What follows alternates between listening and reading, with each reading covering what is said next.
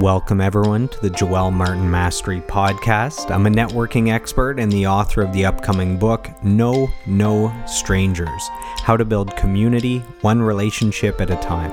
My why is the pursuit of mastery, and the goal of this podcast is to lock arms on a lifelong mission of daily personal growth to become the best version of ourselves. So let's dive in to today's episode.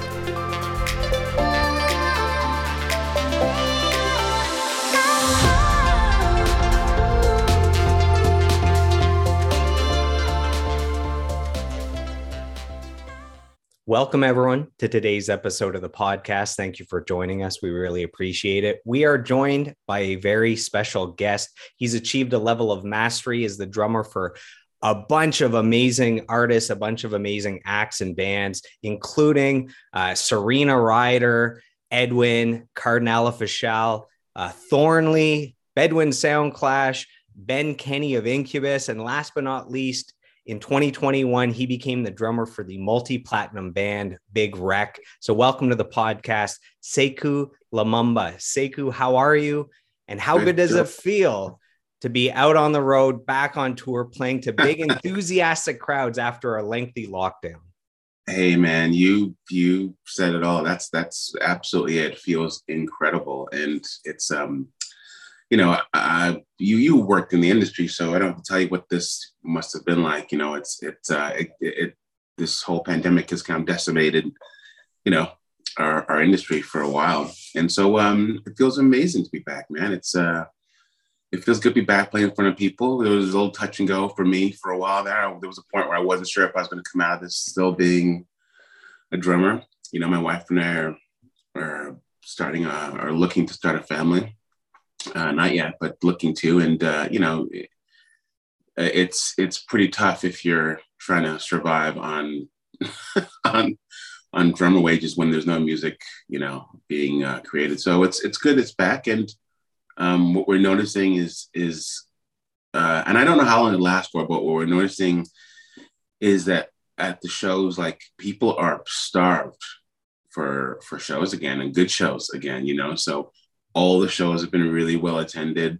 People have been pretty rabid and pretty enthusiastic. The feedback after shows online has been just amazing. So yeah, it feels great to be back, Yeah, sure. The interviews that I did with musicians on this podcast at the start of the pandemic, some of them were pretty dark, where musicians didn't know if their skills were ever going to be needed again. We didn't know if there'd ever be live shows again. So musicians with all this talent in one area, suddenly that's irrelevant and it means nothing. So, man, there was like a darkness for a while there. For sure, dude. Exactly. That's the truth. Like, we don't generally have very transferable skills.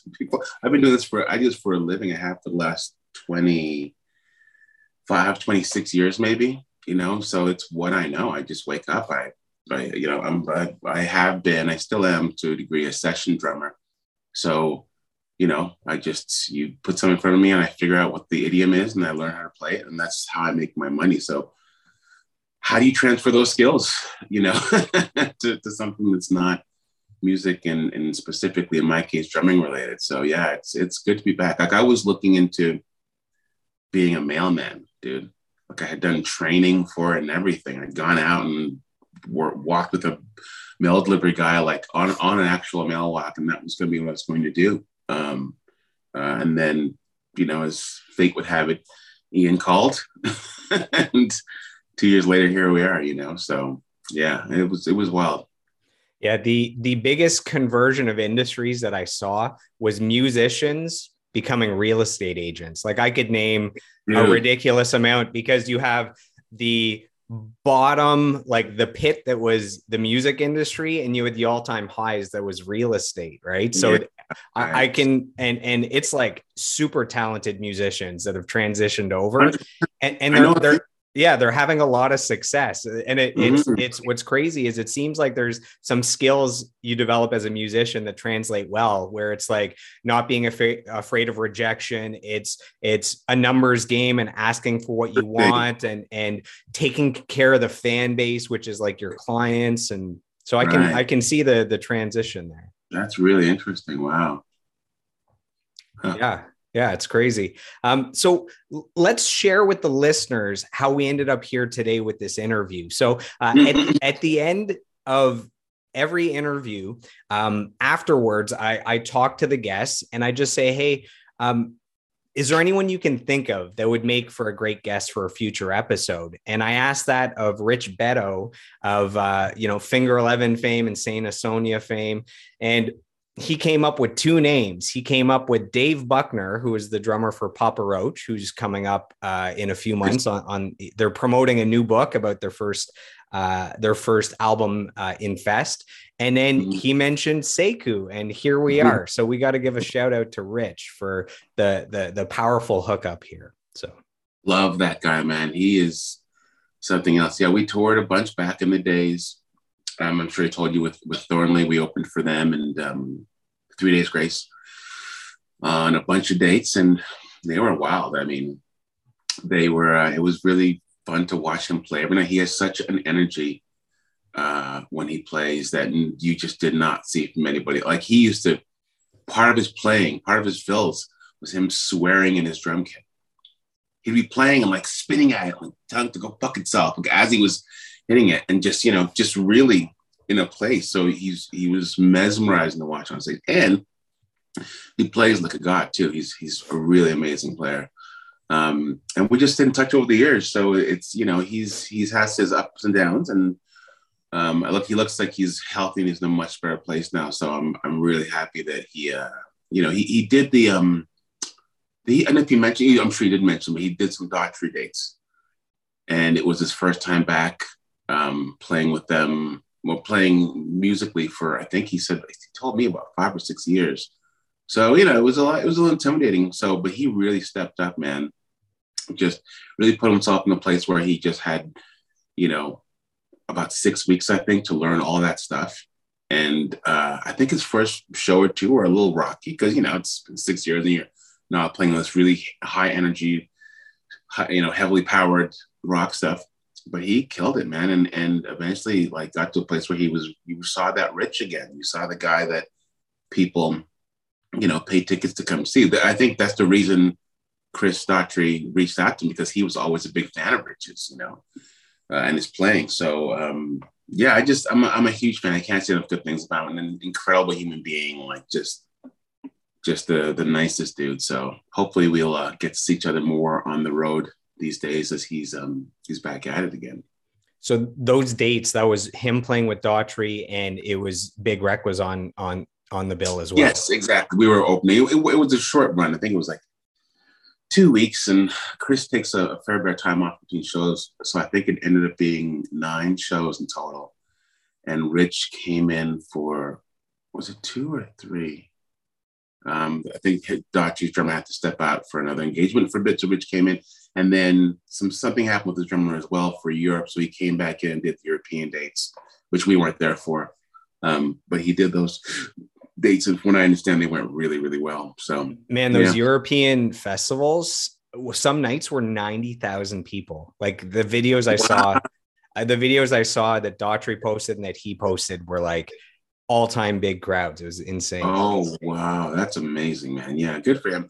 And it's just great because he, I think he'd given up, I don't want to speak too much for him, but I think he kind of more or less given up doing shows of that size or playing with bands like that level. So getting to play with him, I know, was a real thrill for him. And I'm glad that he's back out there. We all, where it stands, we've talked about Rich in our band a bunch over the recent weeks and months and stuff, just kind of rooting for him. We all want him to secretly steal the gig, and, and get back out there, because people need to know more about Rich Bedeau for sure. Absolutely. So you've said some kind words about him. So I have some kind words from Rich for you. So he sent me what might be the one quote to rule them all. This is a long one, so hang tight. And I'm going to read through this. So this is what Rich has to say about Sekou. He says, Sekou is a drummer's drummer. The care and thought he puts into every aspect of his instrument and playing makes drummers like me in constant awe of him. Here's 3 things about Sekou. First, his playing. I've watched Sekou over the many years we've known each other become chameleon-like with each gig he has. You can throw a dart at a dartboard of different genres of music, and Sekou will attack it with complete comfort and grace, as if it's the only style of playing he's ever mastered. But then he swipes left and becomes a complete yin and yang of that style, and you will swear that that's his style that he's a master of. He will do this over and over again with different gigs and kinds of music, and it blows my mind with adoration. He will play with the same ferocity at a hot, sweaty club in downtown Toronto, same as a corporate gig at a wedding, to recording studio tracking drums, to playing in front of 20,000 people at sold out arenas. It doesn't matter. You will get the same Sekou each time. Number 2, his setups. I have for years and years looked at what Sekou is doing with his drum setups. He always has the coolest kits and everything is always in the perfect place. I have copied his setup so many times trying to achieve what he achieves, and I always fail.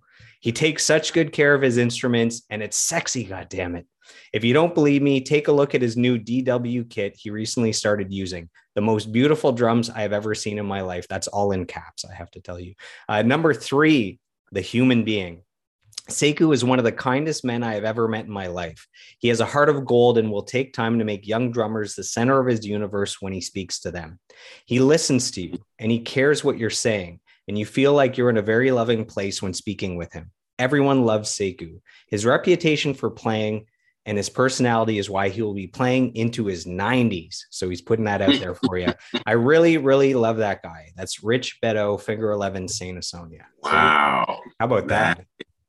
That's definitely the quote to end on quotes. I mean, I need him to come in and make sure he does speaks to my funeral. Let's just say that. Yeah, he'll do the eulogy. Exactly. He'll shut it all down, man. Hey, it's not every day you know at noon you get a quote like that to start the day. Dude, that means, what a sweetheart. That means so much, man. That means so much. So in preparation for this interview, I infiltrated 2 Facebook fan groups for Big Rec. And I talked to the fans. I got to know the fans and I asked them if they were doing the interview, what questions would they ask? What do they want to know the answers to? So there's lots of questions sprinkled out throughout this interview from the 2 groups, and I'll give them a shout out. And here's the first one. So this is from the Big Rec fan group that has 8,100 fans in it. And this is from Brandy Charlton. They ask, I would like to know some personal information about Sekou outside of the band, upbringing, personal influences, SIN number, address. What are the people or things in his life outside of music that brings him joy? And just let him know that his talent is phenomenal and that he is loved. So that's from Brandy. So we're going to dive into your history and all that. I guess the part of that question is, what are the people and things outside of music that bring you joy? That's a question that I wouldn't have asked, but it's a good one. Right. That's a great question for sure. Things and the people outside music. Certainly my wife. My wife is, not to be a cornball, my wife is, she's my best friend. We've been very close for the duration, obviously, of our relationship. And she has a really unique gift of taking this really, like, if I care about it, she cares about it. And she will, to the point where, like, even with drumming, like, she knows how much I love drumming and my drums and my gear. And this girl who cannot play a lick of music to save her life knows what tension rods are, what bearing edges are, you know what I mean, what snare strands are, and all these, all these things that are part of our universe. Are just, it's a language that we speak. She's picked it up over the years to the point where she will often give me advice on, when I'm trying to set something up or pick something or whatever it is. Like, I can talk to her like I talk to you, about drumming and stuff. So, and it in turn then makes me care about her interest and what she loves and things like that. So I've gotten to learn about, like, makeup and stuff like that because she loves it as much as I love drums. Do you wear any makeup on tour in her honor, or what? I don't. I'm blessed with really good skin. So she keeps telling me so far, so good. But I'd be down. I don't care. I've worn makeups for videos before. I'm there for it, man. It's all good. So definitely my my wife is my partner. She's when I'm on tour, like she's somebody that I wish was like if I had the ability to hire her as an assistant or something, just to bring with just to see the world and see the things we get to see and experience, the things we get to experience, I absolutely would. Um, as far as the interest, I have been a gamer for a few decades now, at different levels, but I've always taken a really big interest in the video game industry, not just playing it, but like just following the actual business of it and following what happens with publishers and developers and and just following just the general news of the industry. It's something that I'm pretty passionate about and I know a lot about. I just find it really fascinating. I don't play as much as I'd like. I don't have a lot of time for it, but it's something that I know a lot about, and I have a few friends, who are execs at Xbox and a few friends with PlayStation and stuff. So it's something I'm always endlessly fascinated by. Outside of that, I'm a pretty quiet guy. I spend a lot of time when I'm not working, just a lot of time at home, just relaxing. I'm trying to read more, trying to read a lot of books on self-help. I just read a great book called Atomic Habits on creating positive habits in your life that will make some pretty fundamental changes in how you view yourself and your confidence levels and things like that. So that's been a new hobby, just trying to read more and change my diet and things like that. But other than that, I work a fair bit. So especially now things are happening again. So what else other than gaming? What else? That's a great book by James Clear. I read it a couple of years ago, and I'm gonna read it again. I just finished it. I'm gonna start over and read it again, I think. Yeah, he helps people just want to change habits. They don't realize that it's not like the final thing of like, oh, I want to stop smoking. It's like all this stuff leading up to it. It's like you got to change your habits, the way you think about it. It's like repetition. It's giving yourself a reward, all those things. Oh, there's an anecdote he has in there about smoking where he says two people are outside taking a work break, and that one person, they both get off for a cigarette, and the one man says, "No, thanks, I'm trying to quit." And the woman says, "No, thanks, I don't smoke anymore." Right? So there's two completely different ways of you. If you view yourself as somebody who does that thing, then you can become a person. If you say, I'm an athlete, and then you wake up and you just put on your shoes, and you don't actually get to the gym, but you've made the first step an athlete would make to working out. And then you just kind of build on that. So those things were really, I don't have to tell you, they're really eye-opening. And they really helped me change. Like I have a schedule now in the morning that I have a list of things that I do. And when I get them out of the way, I feel way better about my day because I've accomplished so much before I've even stepped out the front door. So yeah. You're basically living the dream with the wife that you love, playing music full time, video games and reading. Like that's like my perfect life. So congrats. There's a trophy or something that you deserve. Thanks. Thank you. Well, there's push and pull to all of it, right? Like there's pros and cons to all of it. But I think the main thing is just to, especially with what's happened to all of us with this, lockdown, is I feel like we've kind of come out of this change as people socially, personally, with things, amount of anxiety I think everyone deals with as well. It's changed and it's gotten to be a real beast for me, certainly. So just finding some things that create pattern and balance in life, I find are really good ways to feel like you can come out on top of those anxious things or those depressive things in a given day. If you can, what was the line he had in the book where if you have, what's that Mark Twain line? If you have 2 frogs to eat, start with the largest one first. And it's a line that basically means like, if you have a thing you don't want to do, whether it's exercising or whatever it is, get it done first, and then you do the other things. And the hardest thing you've had to do that day is now out of the way. And I find that little thing is really, with the way my brain's been during the pandemic, of just waking up every day and playing video games, waking up and watching YouTube, or waking up and doing nothing, over the time, it's kind of really affected my output, and even just how I interact with other people and things. So it's been another part of getting back out and doing shows. Has just been being around people and around fans and around bandmates and crew guys and stuff, and just working those muscles again. Like it's been a while. And another thing about why it's important to do those big, most important things first thing in the morning is your resolve and your energy levels are at their highest at the start of the day. But also there's something called attention units.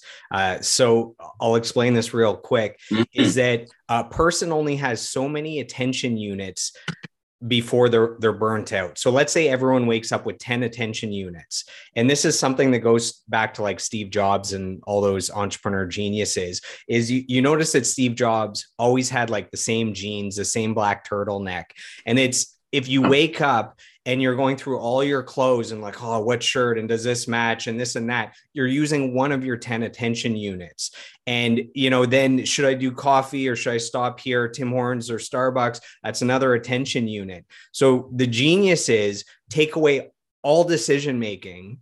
It's the same clothes, the same food, the same everything except for what's important. So they're not using up any energy units. And basically, if you get, say you get to 5 o'clock in the afternoon, and with everything you've done of going to the gym and all these different things, you have no energy, attention units left. So you can't really get into the flow state on that one project. You wanted to write a book and it's just not coming to you. Wow. So if you can do those things early in the morning, you're using up your attention units for the things that matter. So that's something that I've read about. And I don't know if that resonates with anyone. Did you read that? Where's that from? I have no idea. It seems like I'm making it up right now, but over the years, like I've studied millionaires and billionaires for years, and that's come up before. And they had different examples, like Steve Jobs with his, turtleneck and that was because of attention units that he was saving. So that is wild. I'm gonna look into that, man. That seems like something that I would really benefit from. That's really wild. Huh. Yes. So the question from the fan that we got from Brandy, it started by asking about your upbringing and personal influences. So let's give the people what they want. Let's go back to the beginning. So you're clearly passionate about music. You make a living with music. Where does this love of music come from? And do you have an earliest musical memory? Yeah. I want to say, so I grew up, just for some background, I was born in the Caribbean. I was born in Trinidad. I came to Canada when I was 11, maybe 12 years old. I gotta ask my mom. I can never remember. So, in Trinidad, I grew up in a household where there was a lot of music in the household, but it was a lot of a very specific type of music. It was calypso and soca, a little bit of reggae, I suppose. But it was mostly like, island music, calypso and soca. And so, which is funny because those, I respect them, but those aren't types of music that I'd ever played ever on a gig or ever been asked to play. And I don't listen to it by myself, but so I grew up in a household where there was a lot of music playing, just not music that really spoke to me per se. When we moved to Canada, I lived in Montreal for about 5 or 6 years, and then eventually Ottawa for a bit. And I just fell in love with a band. So I didn't have a pull at all to the instrument or any instruments until I fell in love with this British band called Level 42. And just something, they had a big song called Something About You. And a few others after that were, not as colossal as that one. But for some reason, I just really, I just connected with that band. It was like a British pop funk pop, band, and I just connected with it, and I just zeroed in on them. They were my first favorite band, effectively, right? And the lead singer was the bass player, so I was going to play bass because I wanted to jump around in my bedroom, and I think I built a bass out of metal siding and like a piece of board and some fishing wire. And when I thought no one was looking, I'd go in the living room at night. And I mean, my family knew what I was doing. And I would like crank the stereo and jump around like used to play slap bass. I just like sing and play slap bass and, be in my own little world. So I did that for a long time, for maybe a couple of years. And just as luck would have it, luck. I was a terrible kid. And I used to get into a lot of fights and start fires and steal. And so just out of frustration, my mom didn't know what to do. So in the Caribbean, what we do is if you are a bad kid, you don't get a tutor. You get sent to a disciplinarian relative who will whip you into shape, either literally or figuratively. And in my case, it was my uncle who lived in Winnipeg, who never laid a finger on me. But that's the punishment when someone gets sent to Winnipeg for those wingers. Sorry, Winnipeg, I love you, but yeah. So I was removed from my friend base and from all my stuff and everything. And I spoke with this guy who was very strict and laid the law down. You couldn't spend more than 5 minutes on the phone call, more than 10 minutes in the shower. You had to come home with straight A's. Like, it was a whole thing. But all that to say, I ended up making a couple friends that school year that were drummers. They were the guys who took me in. They happened to be drummers, these two guys. I had no interest in the instrument whatsoever. It was just something that they did. And because they were my friends and I wanted to stay tight with them, I started, I stole a pair of mismatched drumsticks from band class. And I would go home and just listen to my ghetto blaster and listen to the songs and try to figure out what was going on, just so I could come back and be part of the conversations they were having about the first two Red Hot Chili Peppers album, or the Pogues, or the Sex Pistols, or all these bands I'd never heard of, and living in my little Caribbean household. And this was 15, 16, so you're still pretty impressionable. So I did that for the better part of a year, maybe a little longer, just practicing on my knee and doing that, and not ever playing on a kit, really. And one of them had a kit, so we would go to the one guy's house who had a kit, and we would take turns playing poorly. And they were both trained. They were both taking music in school, and I wasn't. I just was teaching myself. And I think one day the three of us were sitting around, and we were playing along. I want to say it was like a Bon Jovi song, of all things. And we're trying to figure out a fill going into a chorus, and they couldn't figure it out. And I just was like, "Oh, isn't it this?" And they both kind of looked at me like, and that was the first time kind of a light went on where I was like, maybe I'm okay. Maybe I'm good at this. Maybe it's just something. The thing is, like, Joel, I hated it. Like, I did for the first year, I couldn't stand it. I just didn't. It was something I did because other people were doing. Until that moment where it was like a light went on, and I was like, maybe this is something that I can get better at and be known for, So from there, it just took off, and I just I developed a real passion for the instrument and finding guys that I loved who played. And then I went back to level 42 and was like, that drummer is incredible. How did I sleep on this guy? He's amazing. And started trying to, falling down those rabbit holes of just learning to play those the way he was playing. And a couple of the guys that I grew up with, a lot of my friends in Winnipeg were like, "Oh, you're Black, you skateboard, so you'd be into Fishbone." And I was like, "Well, that's racist, but holy fuck, you're right. I am really but accurate." But holy shit, I guess I am into them. Oh my God.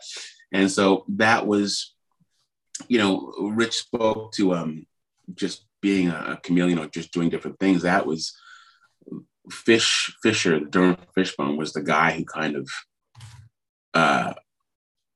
made that, put that in front of my face of like, well, here's a guy who will go from playing ska to playing punk to playing metal to playing thrash to playing funk to playing big band. And when he does every idiom, it's actually, it's exactly what Rich said. Like, you would think that's all that guy does for a living. And I always found that really fascinating, to just be able to change gears, oftentimes within a song, to change gears really drastically and make it seem like it was the easiest thing in the world. So at a very young age, it was something. And also, you know, because at the time I was a kid, I was a Black kid who was hearing Black people play music that I didn't know we could play. I didn't know we could do metal. I didn't know we could do, hardcore and all this stuff, and punk and all this stuff. So it was really eye-opening, and it then informed my ear to other styles of music, like getting into Slayer and eventually getting into Slipknot and getting into Death Angel and all these bands that like I wouldn't have had a pull to, but now I'm kind of getting a crash course by listening to Fishbone and how Fish approaches playing drums to what it takes to make these styles of music. So it was, I crack on Winnipeg, but if I hadn't moved there, if I hadn't lived with my uncle there, I wouldn't be speaking to you today. Like, I can tell you that very, very easily. Like, I had no pull. I wasn't one of those kids who played on pots and pans or pillows. I never had a pull to the instrument. It just, I just fell into it, and I'm so glad I did. It's, it's become, I like you. I love music.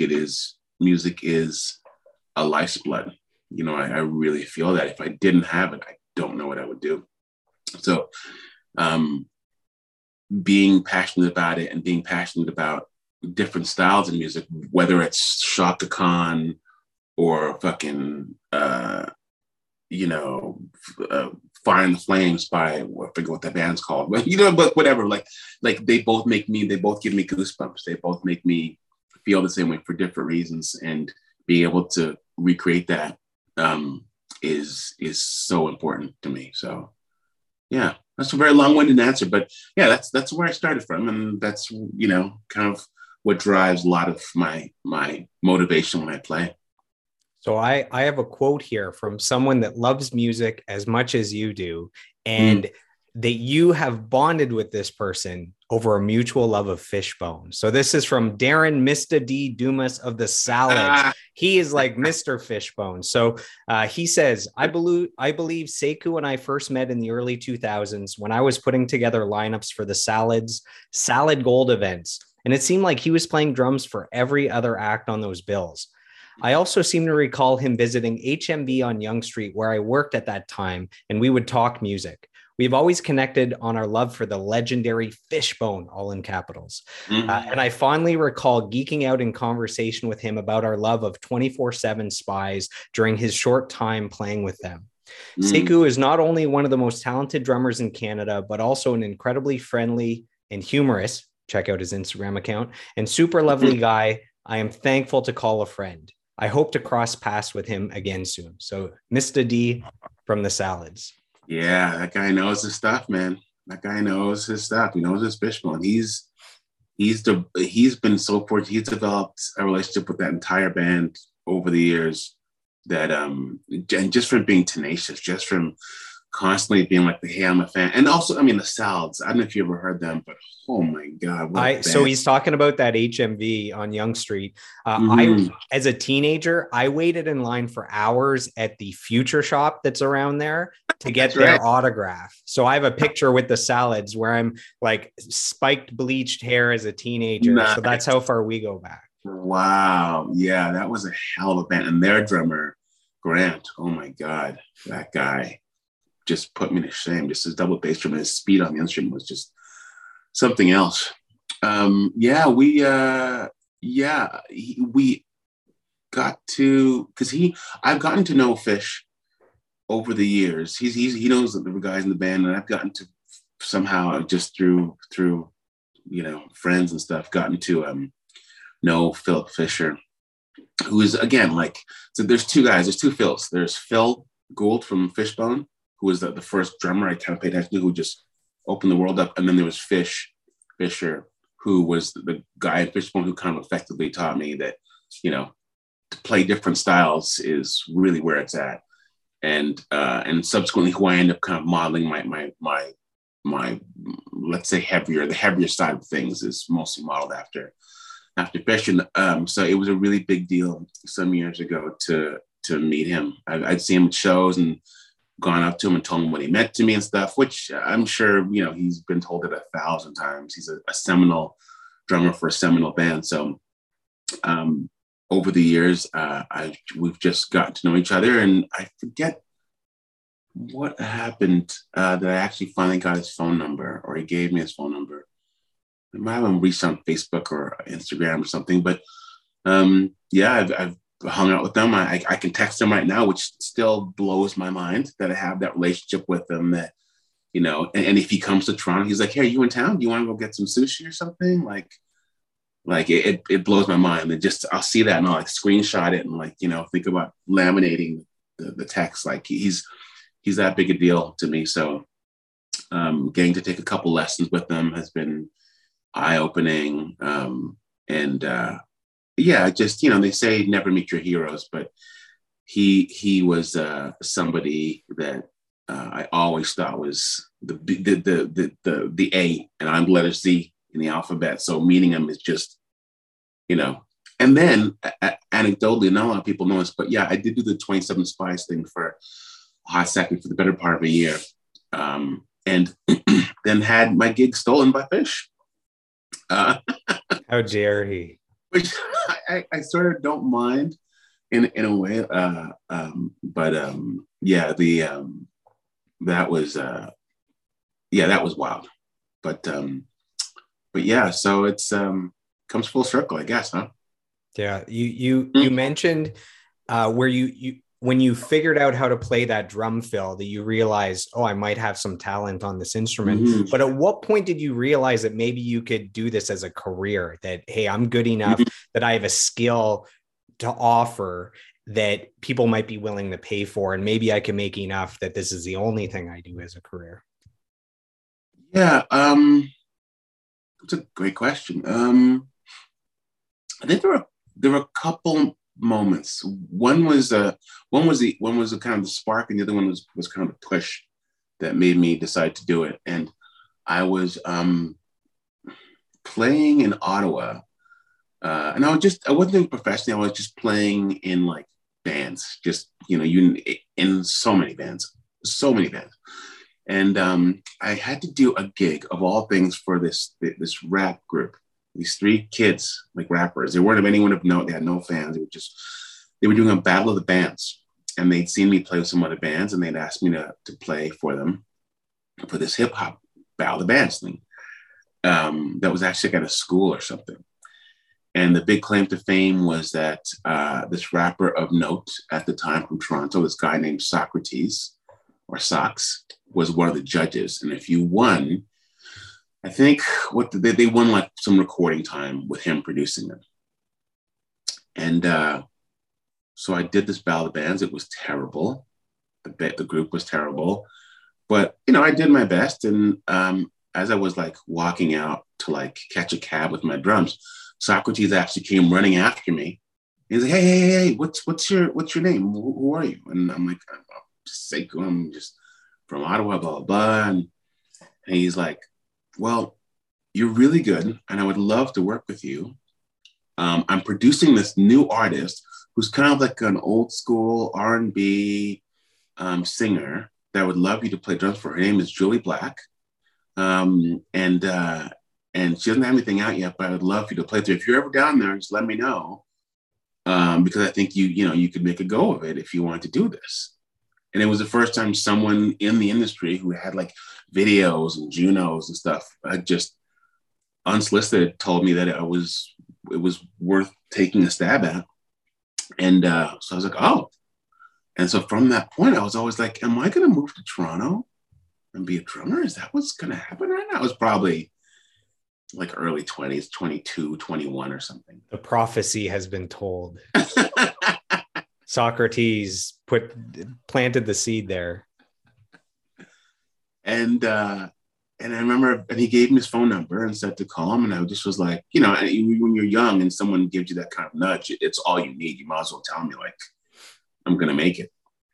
And so I kept thinking about it. And at the time I was with a girl, and we were living together, and, you know, life's doing okay. And I was playing again. I think, if I remember correctly, I was playing in 13 different projects, like active. I'm not talking like people who just, I was a drummer for sometimes. I'm talking people who had gigs all the time, 13. And it was like, you know, I was renting a place with a bunch of people. And I remember them telling me, like, the only thing you do here is you come back home, you shower, you change your clothes, and you leave. Why are you paying rent? Like, it's just stupid, you know, like I was just always working. And it got to a point where I remember, so this was the other moment where I was like, I got to make a go of this professionally, and I got to move to Toronto. But I was supposed to go home to visit my grandmother in Trinidad for a couple of weeks. And someone called me, one of the bands I was in, and said, hey, they're doing a Funkapalooza. They're doing like a big funk fest at Barrymore's with like 7 bands. And they asked us to do it. Can you do it? And I was like, I would love to, can't go home and train now. Like, it's too bad. Okay, whatever. A couple hours later, another band I'm in called and said, hey, they're doing Funkapalooza. They want us to play. Okay, I'm like, oh, it's funny. Such and such just called me. Would love to, can't, blah, blah, blah. Okay, cool. 4 or 5 minutes later, a third band called that I was in. Had to say no. I'll flash forward to the end of the day. Funkapalooza got called off because 7 of the 9 bands was me on drums, because it was such a small fishbowl. You know what I mean? It was, and it wasn't necessarily that I was the only guy for the job, but I was the guy that people just called first for the gig, and I just took all the gigs. And so I was like, this place is too small. This place is definitely too small, and I need to go somewhere where there's a bigger bowl where I can work with more people, maybe people of more substance. So I talked to my girlfriend at the time about it, and she was, God bless her, she was like, we have to go. I was like, well, what are you gonna do? She's like, I'll figure it out. I'll find a job, but we gotta go.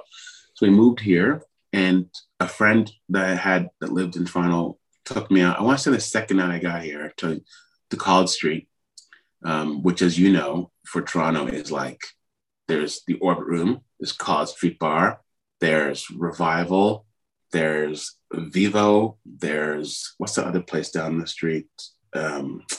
Point being, there's a bunch of places where you can just go and see people playing music. And he took me out to see some bands play. And I immediately regretted my decision, because I saw some of the illest players.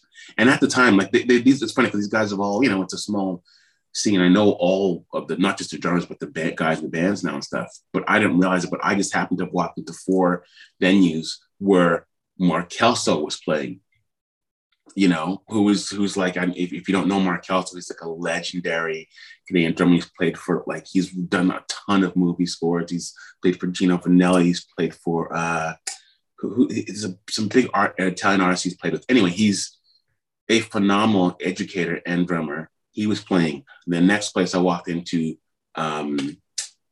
Schumacher Ali was playing drums. And Schumacher's played for the Gap Band and the SOS Band and Al Green and stuff. So I'm watching this legendary, dyed-in-the-wool R&B legend, and I've never heard of any of these guys before.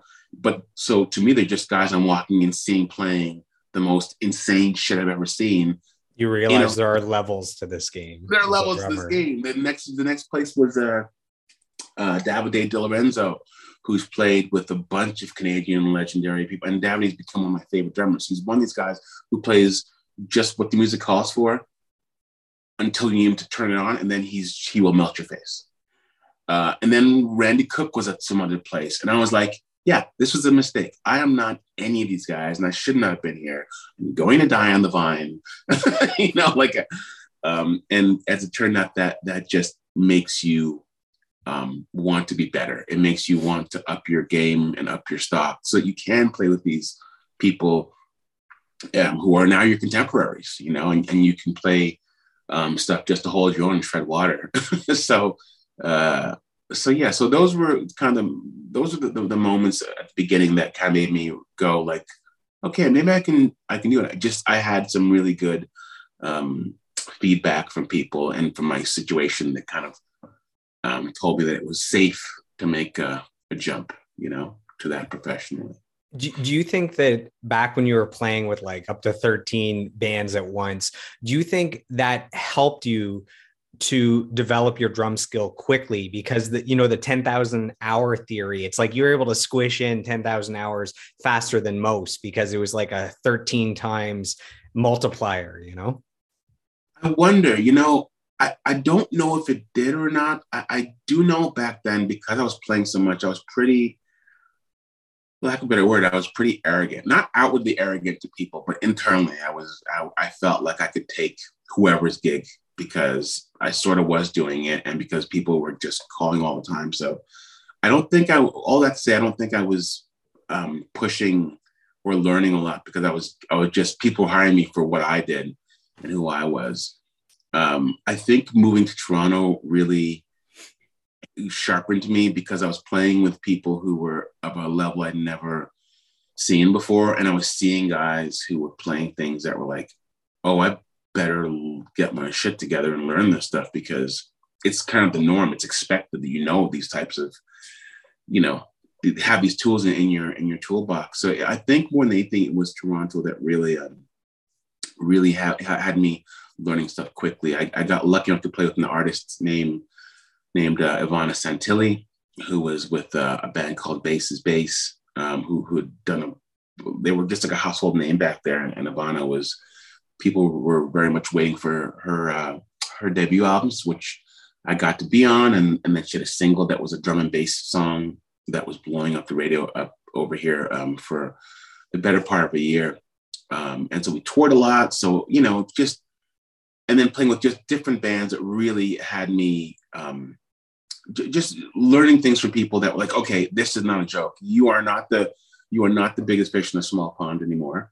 And you can't get by on the things that you think were enough. Now you have to learn, at the time I was doing a lot of R&B gigs and that style of playing, that Questlove, D'Angelo style of that lazy type of R&B way of playing was a new thing that people were getting into. And I was turning left and right and seeing other guys pulling it off me. Like, I don't know how to do this because it doesn't make any sense.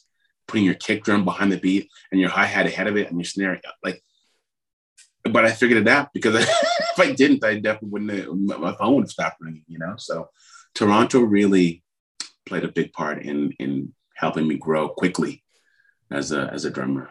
So you mentioned seeing all these amazing drummers in Toronto. I have a quote here from a Toronto drummer that's gone on to become one of the most iconic, legendary drummers in Canada. This is from Glenn Milcham of Blue Rodeo. So he says, Sekou is a fantastic drummer. His playing just seems to flow out of him effortlessly. He's also hilarious, this keeps coming up, to follow on social media and very candid about challenges he faces as a pro musician. Like in a recent video where he talked about a crisis of confidence that he went through and how he dealt with it. When someone plays with the certainty he does, but can still be frank about dealing with his insecurities as a musician, he's sharing a really important lesson.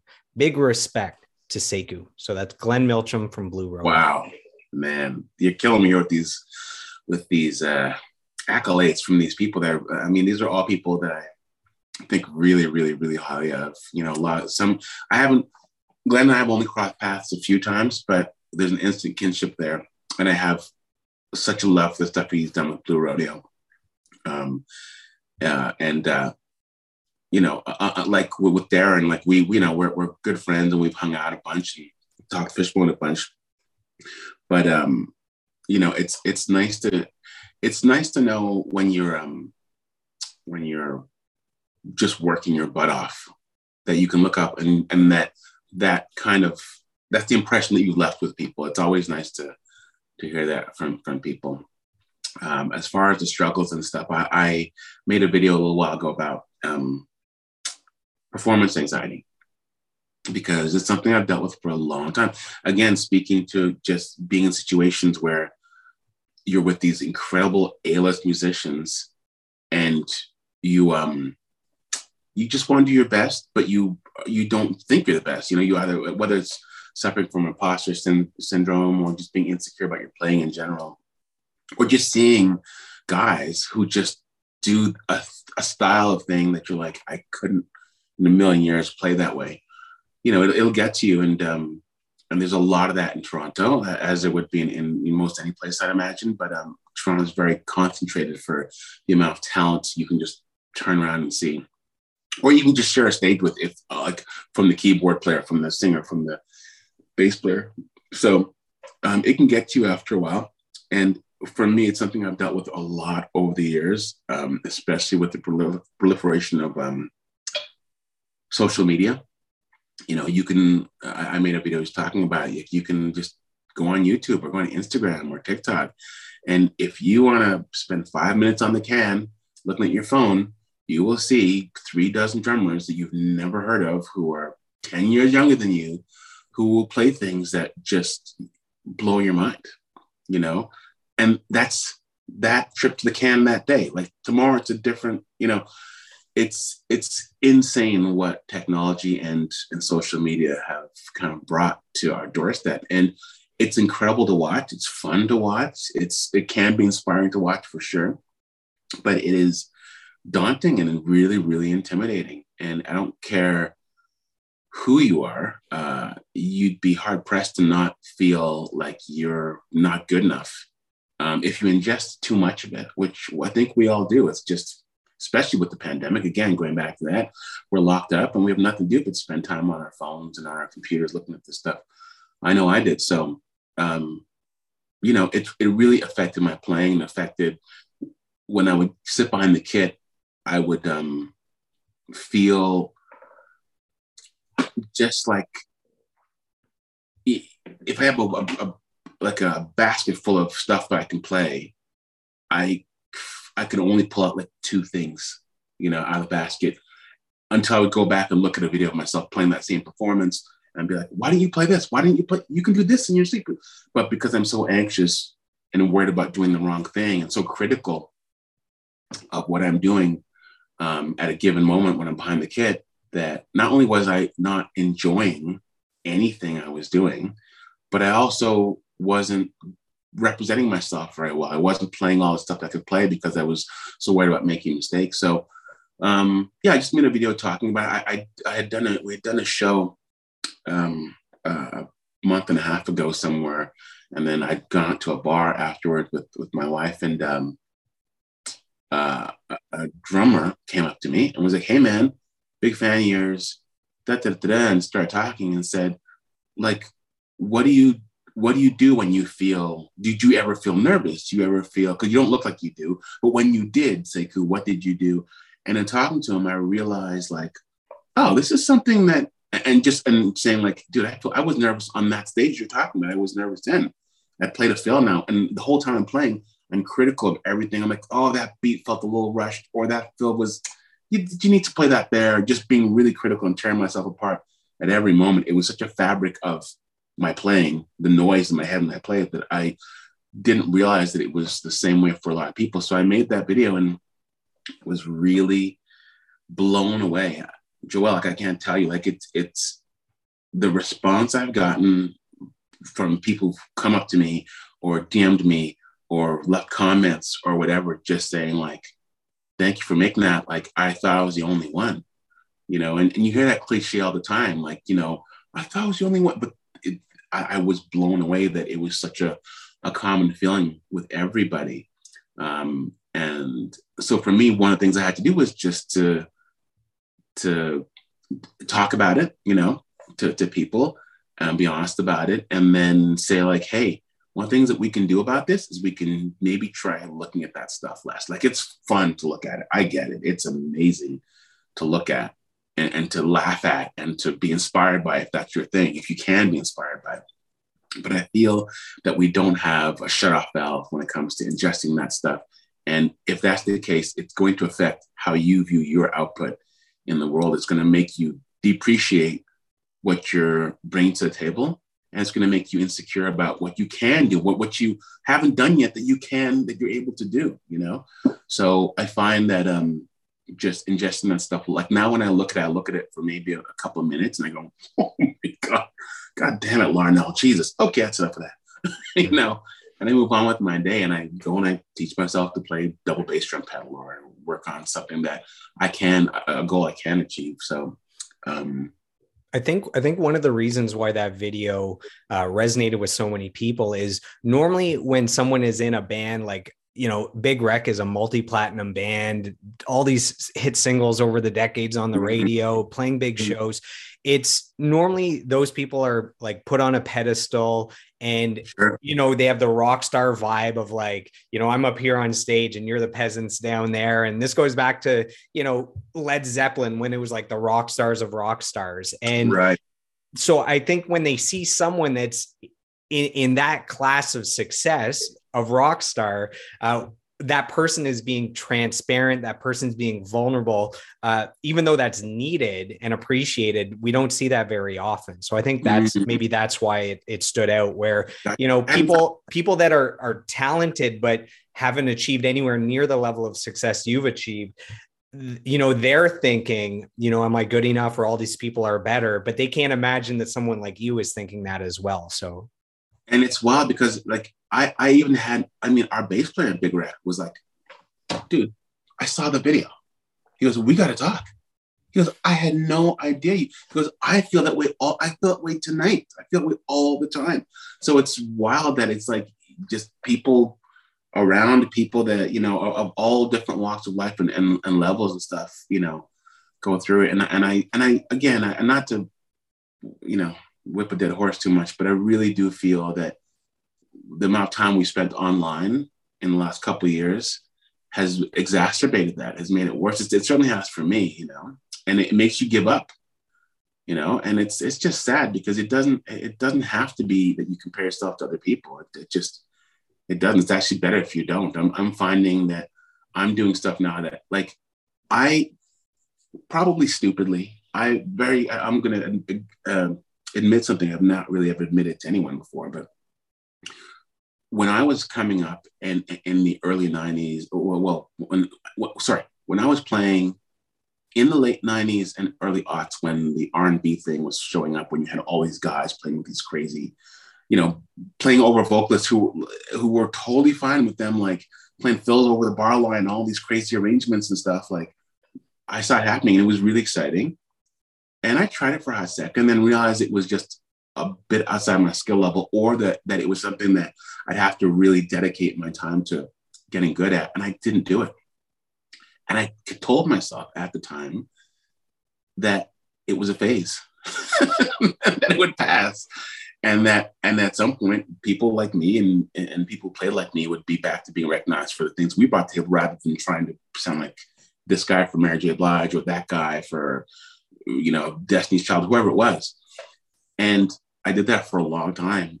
And when I realized I was wrong and it wasn't a phase and it was the way that music and that style of drumming was moving, it was too late for me. It was too late to go back and try and, or I felt it was too late. Maybe it wasn't, but I felt I'd missed the boat on it. And so I've been living in a world for a number of years where, and I'm not just talking R&B, like it's the same with metal, and it's the same with like jazz. There's certain things that I got intimidated by, and rather than trying to learn more about it and open myself to it, I told myself to stick to my ways of being. So the last few decades have been really tough because there have been guys who I am better in certain regards, where I can play, let's just say, more in certain regards, but they have a certain thing, whether it's double bass drum or whether it's odd time signature, or whether it's playing a certain R&B style, whatever it is that they can do in their sleep that I can't do, that I'm now hobbled by because I didn't take the time to, you know, to figure it out. So it's good to be I'm 49 as of last month.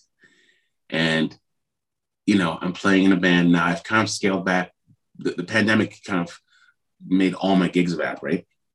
Most of them. I still get called for things, but it's by and large, I use it as an opportunity to kind of scale back and say, okay, well, now that I don't have to play all this stuff, let me focus on Big Wreck. Let me try and make that what I do. I'll still do the occasional recording on this thing for people and stuff, and I do commercials and jingles and things like that. But as far as music goes, let me commit to one band and see what that does for me musically. So I said goodbye to Serena and my other commitments, and I've just kind of been focused on Big Rec, and I've noticed that I've been doing way more growing and just not trying to compare myself to this guy who plays that style of music with this guy who plays this style. Or, you know, Larnell is a good friend. Like Larnell, you know, we share gigs. Like I've called him to do gigs that I can't do. And I'm nowhere near Larnell's level. Please don't take this that I'm saying that.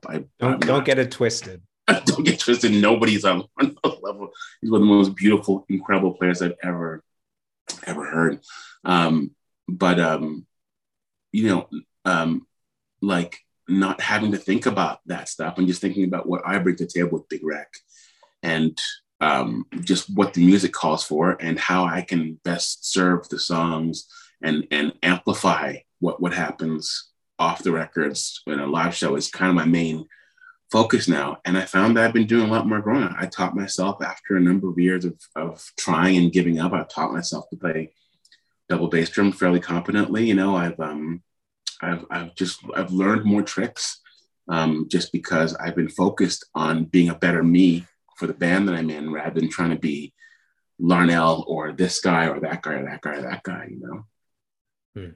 So you mentioned that you're now focused on your drumming with Big Rec. There's a new album on the way. It's broken down into EPs. So I'd like to quickly go through all the amazing artists that you've played drums for, and then spend a lot of time at the end on Big Rec, if that's okay with you.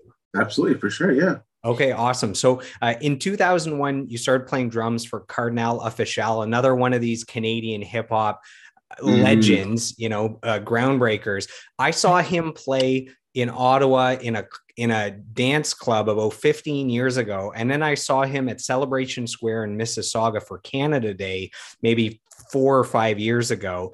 And his setup was he had a drummer, a bass player, him, and a DJ. Was that the same setup that he had when you were playing with him? And what was your favorite part of playing with him? Man, that guy brings the energy and knows how to get a crowd going. Dude, I mean, so I was his first drummer in the band he had with me, and it was the first band. And I think I remember the lightning strike moment of him realizing that was the way to go.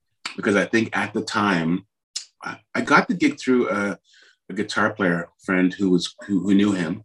I mean, and when Cardinal mentioned he wanted to maybe work the band, he wasn't sure. You know, I think he tried it once before somewhere and he hated it. And it was because the drummer played really loud, I was told. But I think at the time the Roots were fairly, you know, prominent. And I think he wanted that energy. We were doing a tour opening for Shaggy. Well, Shaggy. Yeah, Shaggy. Mr. Lova Lova. That's right. A multi month or a week rather tour opening for him, and he wanted to put a band together. Or I think, no, sorry, let me rephrase it. He had to put a band together. The only way Shaggy would bring him out, management told him, was like, you have to have a band. You can't go up there with tracks and the DJ. So he was like, fine. So he spoke to my guitar player friend, who then contacted me. And I think we rehearsed before he came in just to get stuff sounding just right. And when he came in and saw what we had done, it was like I said, like a light switch was like, this is what I got to do. If I really want to bring this type of energy, this is what I got to do. And man, I had seen him play before and saw him, you know, as a rapper on stage, just with a couple hype men and a DJ. But his energy with the band just went through the roof. Like he was just vibing off it. He had us doing some James Brown style shots and things like that, which he thought was just the most amazing thing. He could like, give me a two, you know, he loved the flexibility and the freedom of that. So we did that tour. That tour was funny because we started the tour. I brought all my drums, and they were like, "Oh yeah, no, you're not setting up your kit. You're gonna play Shaggy's drum kit," which at the time was a problem because that guy had he was a Rasta dude. And for some reason, he played a setup that was just like, it was like, I don't know, a mounted 8-tom and like a 12 and a 14 floor. His cymbals were like, I remember having like almost straight in my hand to hit cymbals. Was he 7'1" or what? He was a really tall guy, but he also just like playing like this. His ride was like up here, and and they were like, and you can't touch anything except your seat height. Change your seat height, that is it. Put your snare on there, that is it. So I had to work with, and playing some fairly nimble stuff behind Cardinal, but so it was a bit of a mind fuck having to just constantly be like holding on for dear life every time I played. But playing with him was amazing. He just had such a respect for the musicians he worked with, and just such, as you pointed out, like just such an energy level that then turned around and fed us, to just give our best every night. And then from there, we did a handful of events. I think there might have been like a Much Music something or other, and a few other shows, but we didn't do much more outside of that one tour and a handful of dates. But it was really fun.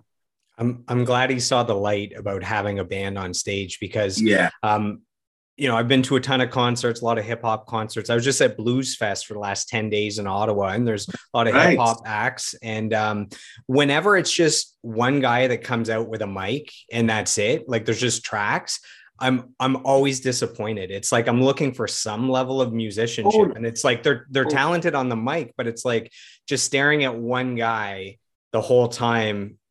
It's not enough. So, the greats like Jay-Z has a band when he's on tour, and, seeing someone like The Roots, where they're all incredible musicians. To me, again, like when you said you saw those incredible drummers in Toronto and there's levels to this game of drumming, to me, there's levels to the live show of hip hop artists when they have just tracks, or one step up is they have a physical DJ with them. And then the next level up is they have a legit band playing. And you know what some bands are doing? I know Drake did this for a while. I was talking to Adrian, his drummer.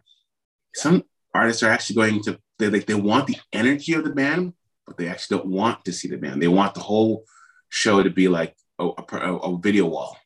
They throw stuff on. So Drake will actually put the band under the stage. Like an orchestra. Yeah. So like directly on stage, the drummer's there, the keyboard player. I think he's just down to a drum and a keyboard player now. I think he's turfed his guitar and bass player. So it's just a drum and keyboard playing a whole bunch of tracks, and just crazy, monstrous playing, when it calls for it.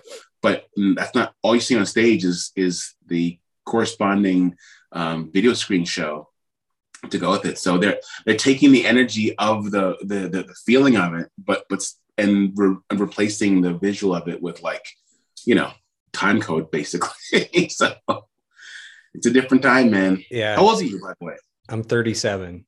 Okay, you're old enough to know of a time where we'd go out and see shows. Shows. I miss shows. Yeah, I just saw Ja Rule on stage standing by himself. He was actually surprisingly good, to be honest. And he can sing, even though like he's a rapper and he has like the raspy voice. He's got really good pitch, and he is so jacked. Like there's got to be steroids going on. Like he is. What's that?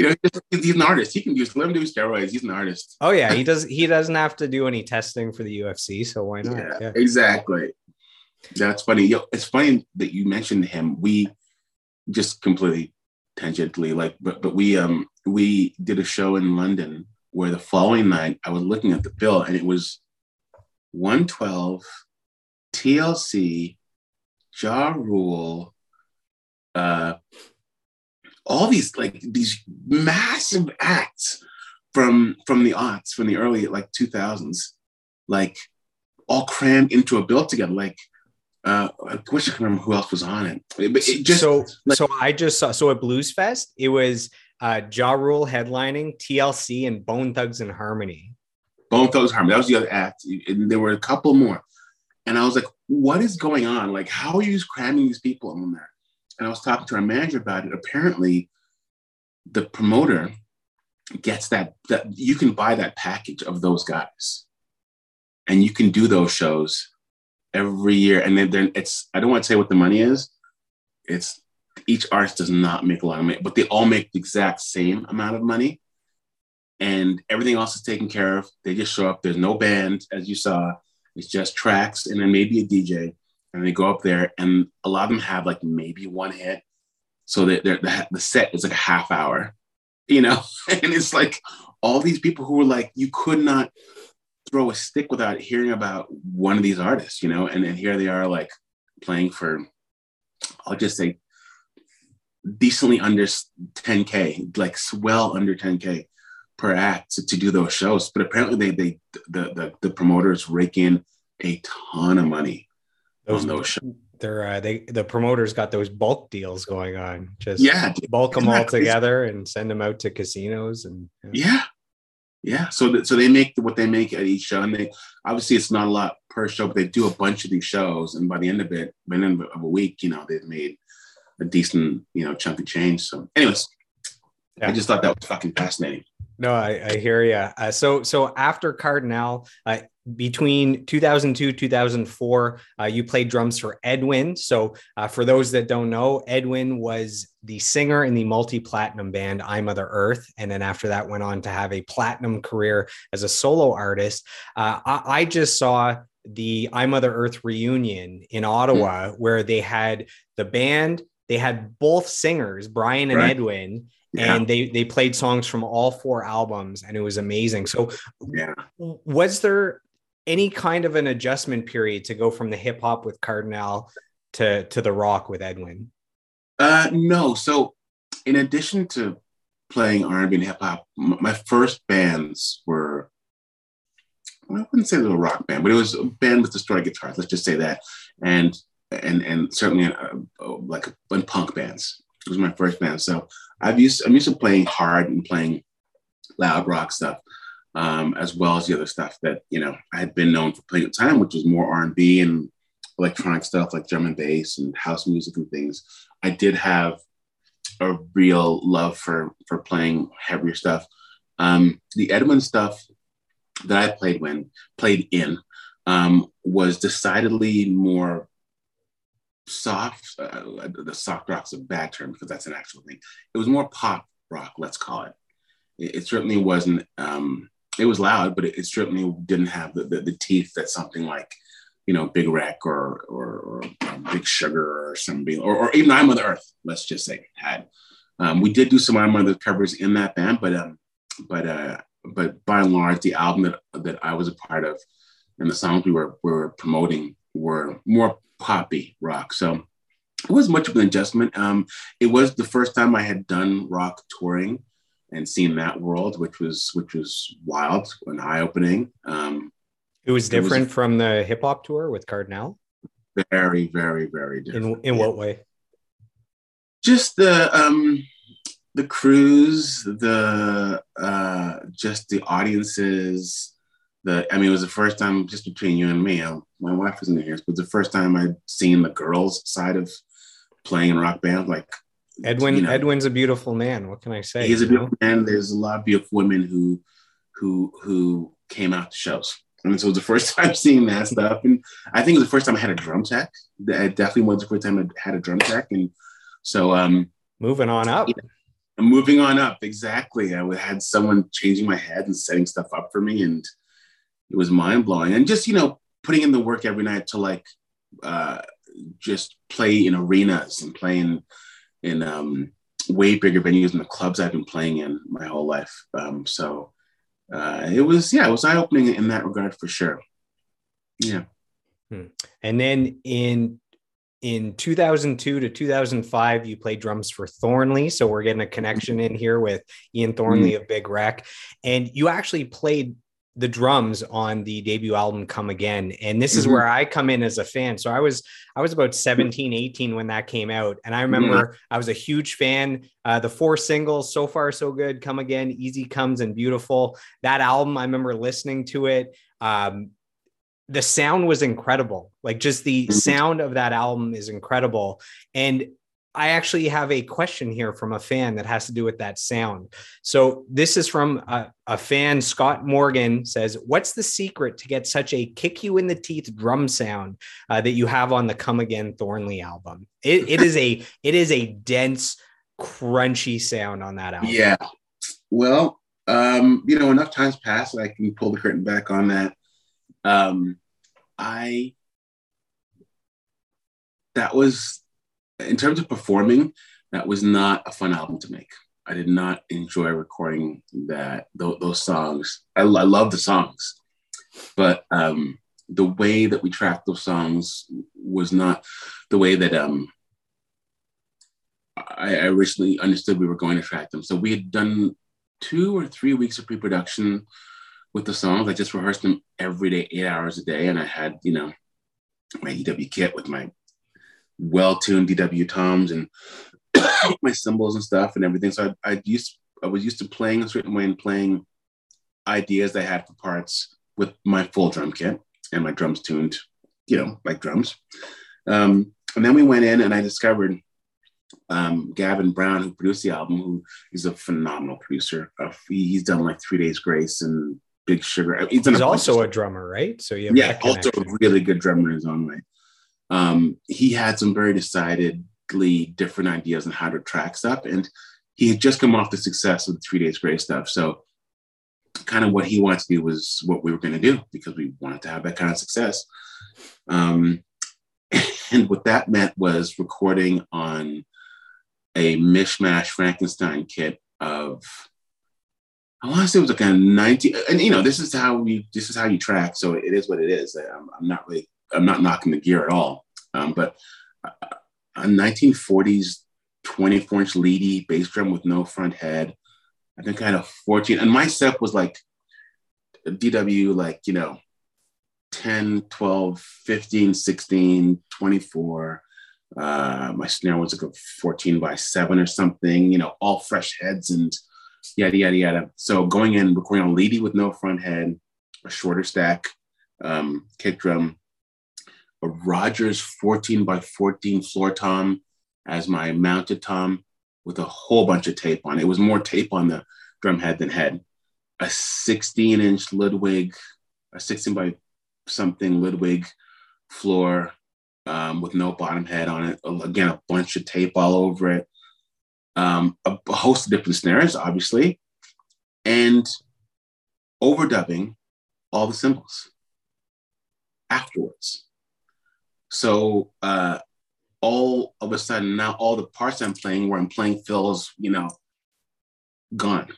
Now I'm playing not 10, 12, 15, 16, 14, 16, 24 or whatever, with no front head, no hi-hat, no crashes. I can't write on the crash the choruses. So I've got to recontextualize, reconfigure all of my parts now. So,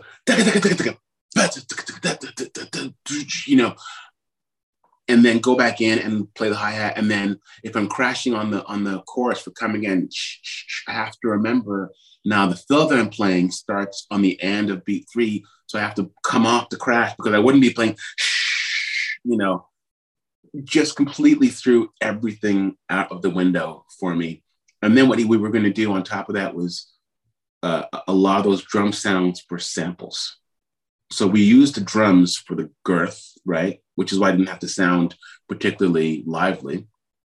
But then we went in, and I think at the time, God, I'm telling so many tales out of school here, but I think it's just enough time's passed. This is the Wizard of Oz behind the curtain, the magician giving his tricks. I like it. This is what the fans want. Give us the goods. Yeah. He had a kit pack, a sample pack of Jose from Incubus's DW kit that I guess he'd known the engineer for some of the Incubus sessions, and he'd given him this pack of all his DW toms well-tuned and different snare drums. And we used those and we layered those with the drum sounds we had. And that was the drum sound you hear is the performance is real, but the drum sounds are all flown in to give it that. And so the reason we were doing the hi-hat and the cymbals afterwards is because at the time, Gavin's style was to record the drums with a lot of room mics. So I want to say we had like 5 room mics.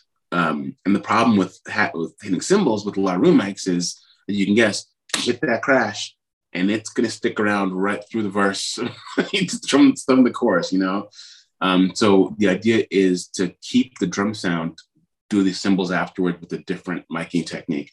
which made sense in the end in terms of how we wanted the drums to sound on the record. But in terms of playing, it shot me in the foot. Like there's stuff I'm playing on there where I'm literally just trying to make stuff up as I'm playing it, because the thing I was going to play incorporated cymbals and drums, you know, at the same time, or incorporated more drums or smaller drums or more melodic drums.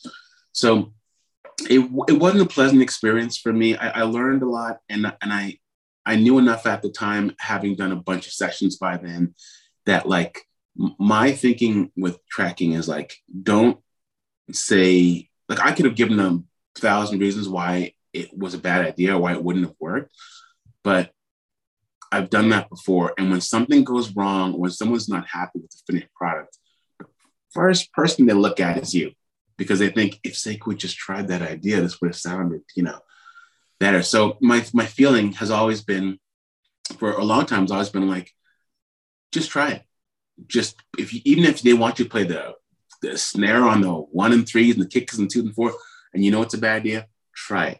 Because it's not until you play it that people realize why it might not work, or, which has happened as well, like it might work and you might be totally wrong.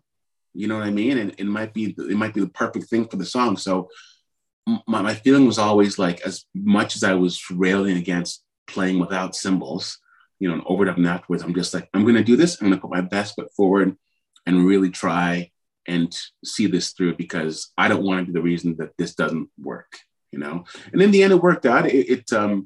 My feelings aside of how it felt to play it, it served the record. And hearing back again, decades later, people like you and other people who are fans of the album and the songs, like it worked out, right? It worked out. Again, I'll tell a little school-out tale that has nothing to do with me, but like that 3 Days Grace record, I forget the name of it, but the one that blew them up, he recorded those drums. Those were V drums. You know what I mean? Rich was saying on the Grace of Blue Skies that it was V drums as well. Yeah. Yeah. So, I mean, you just do what you need to do to make the thing work. And you have to kind of be able to put aside your personal preferences and dislikes for the end result. If it didn't work out in the long run and we had to go back to my setup, I would have been like, see, you know, but in the long run, it worked out and people were happy. So it's good. For me, it's not, there were ideas and that I would like to have put on there. And there was some hesitation, certainly in my playing, I feel I can hear, that came from just not having the confidence of, you know, that setup. So, yeah. Was that the biggest album that you had played on up until that point? And was that the first time you heard your songs on the radio, songs that you had played on? Not the first time I heard songs I played on. I've had some, again, the Ivana thing was, with the drum and bass thing, was a really big song. That was the first song I'd heard on the radio. And I remember there was a point where it was on so often that I remember, and the video I was in that was almost on all the time. So I do remember hearing the songs and being like, oh yeah, that again. And being like, holy crap, I'm over it. I'm over hearing myself on the radio. It's fucking awesome. Like that, you know, that was a milestone for me. Like, oh yeah, this again. But certainly at the time, it was definitely the biggest thing I'd done. We had the song was #1 for a few weeks, and then iTunes, it was #1 for a month or so. And it even broke through to the US, wasn't it? A top 20 single in the US? Yeah. Yeah, that's right. That's right. We got to do like the Tonight Show, which I've never done anything like that in my life. And then here we are on the Tonight Show playing with Jay Leno, like playing for Jay Leno, and my nerves are just going through the roof. No, I didn't have a click. So I just remember telling myself, you're going to feel like you're playing this too slow, but play it slower than you want to play, because your adrenaline's going to be jacking through your veins. And I'm so glad I did. I listened back to that performance now, and it's still it's like 5 clicks too fast. But at the time, I remember being like, it felt like this when it's like this, because I was so nervous. So that was definitely the biggest thing. Yeah, it was definitely the first time I thought, I felt for a fact a thing I was in was going to go. We were doing we did like 6 months of touring, opening for Nickelback. We were on their label. So, I'm not a big Nickelback guy, certainly, but they were very, very kind to us, and they took us to the States and all across Canada playing. So it was definitely a watershed moment in terms of the stuff I had done. Was the biggest thing at the time, for sure. Yeah. And, Nickelback was one of the biggest bands in the world. And that label 604 Records was hot at that time. I mean, they were associated with Default. They had Theory of a Dead Man. They had Mariana's Trench, on and on. It seemed like everything that they put out was a hit. So I think it was probably a good home for Thornley at that point. And then with Big Wreck, there's some Chad Kroeger connections there as well later on, right? There's a newer single that's charted that features Chad Kroeger. We'll jump into that in a second. Yeah. So I want to dive into your time with Ben Kenny of Incubus. Incubus is one of my favorite bands. Before that, I have some kind words for you. It's been a while since I read some kind words. So starting to wilt over here. Yeah. So this is from Julian Taylor of Staggered Crossing, who's an amazing singer-songwriter. I was a fan of Further Again back in the day with Staggered Crossing. And he's, after a 20-year career, he got his first 2 Juno nominations last year, to show you like going the distance and, keeping the vision, and then everyone else comes around in the end. So Julian says he's an absolute beast of a drummer and a beautiful soul. I love him as a musician and as a man, and I've always wanted to share the stage with him. So maybe someday you'll share the stage. Hopefully, yeah. I hope so. I was telling you this earlier, but when I moved to Toronto, being a Black person that plays rock music, or certainly heavier music, is you don't see a lot of other brothers, doing it and doing it without any kind of sometimes you would see some guys playing in the rock world as a singer or as a rapper or as a drummer, but they would tend to bring over those flourishes from that R&B style, the more, let's say, Black music style, into that rock field. And Julian, I always kind of gravitated more to guys who didn't do that. Guys who were just like, no, this is what the music calls for, so this is what I'm playing. And Julian was the first person I ever saw. I was like, this guy's just Staggered Crossing. Like he's road tested, and the songs he's writing come from a very dedicated place, and like he's not. I don't know how to say this without saying it this way, so I'll just say it. But he's not cashing in being Black to play music he plays. It has nothing to do with the music he creates, and I've always thought of him as a real goat for that. As a real legend for that. And yeah, just such a performer. What a singer. What a player. Like just a real great dude. I can't say enough good things about him. Yeah, he's got a new album coming out, I believe, in October. So I'll keep an eye out for that one. Lots of great music on the way. So we have a fan question sent in here about Ben Kenny. He said, this is from Aaron Collins. He says, all Canadian bands that you've played with, and then Incubus's bass player. How did that happen? It is kind of a weird blip on there. Mr. Worldwide with Incubus here. So that's a funny story. I haven't told many people this, but it's a very, Joel, I'll tell you, man, like my life, a lot of things in my career have come across my plate because I've been ready for them, but a lot of things have just been luck.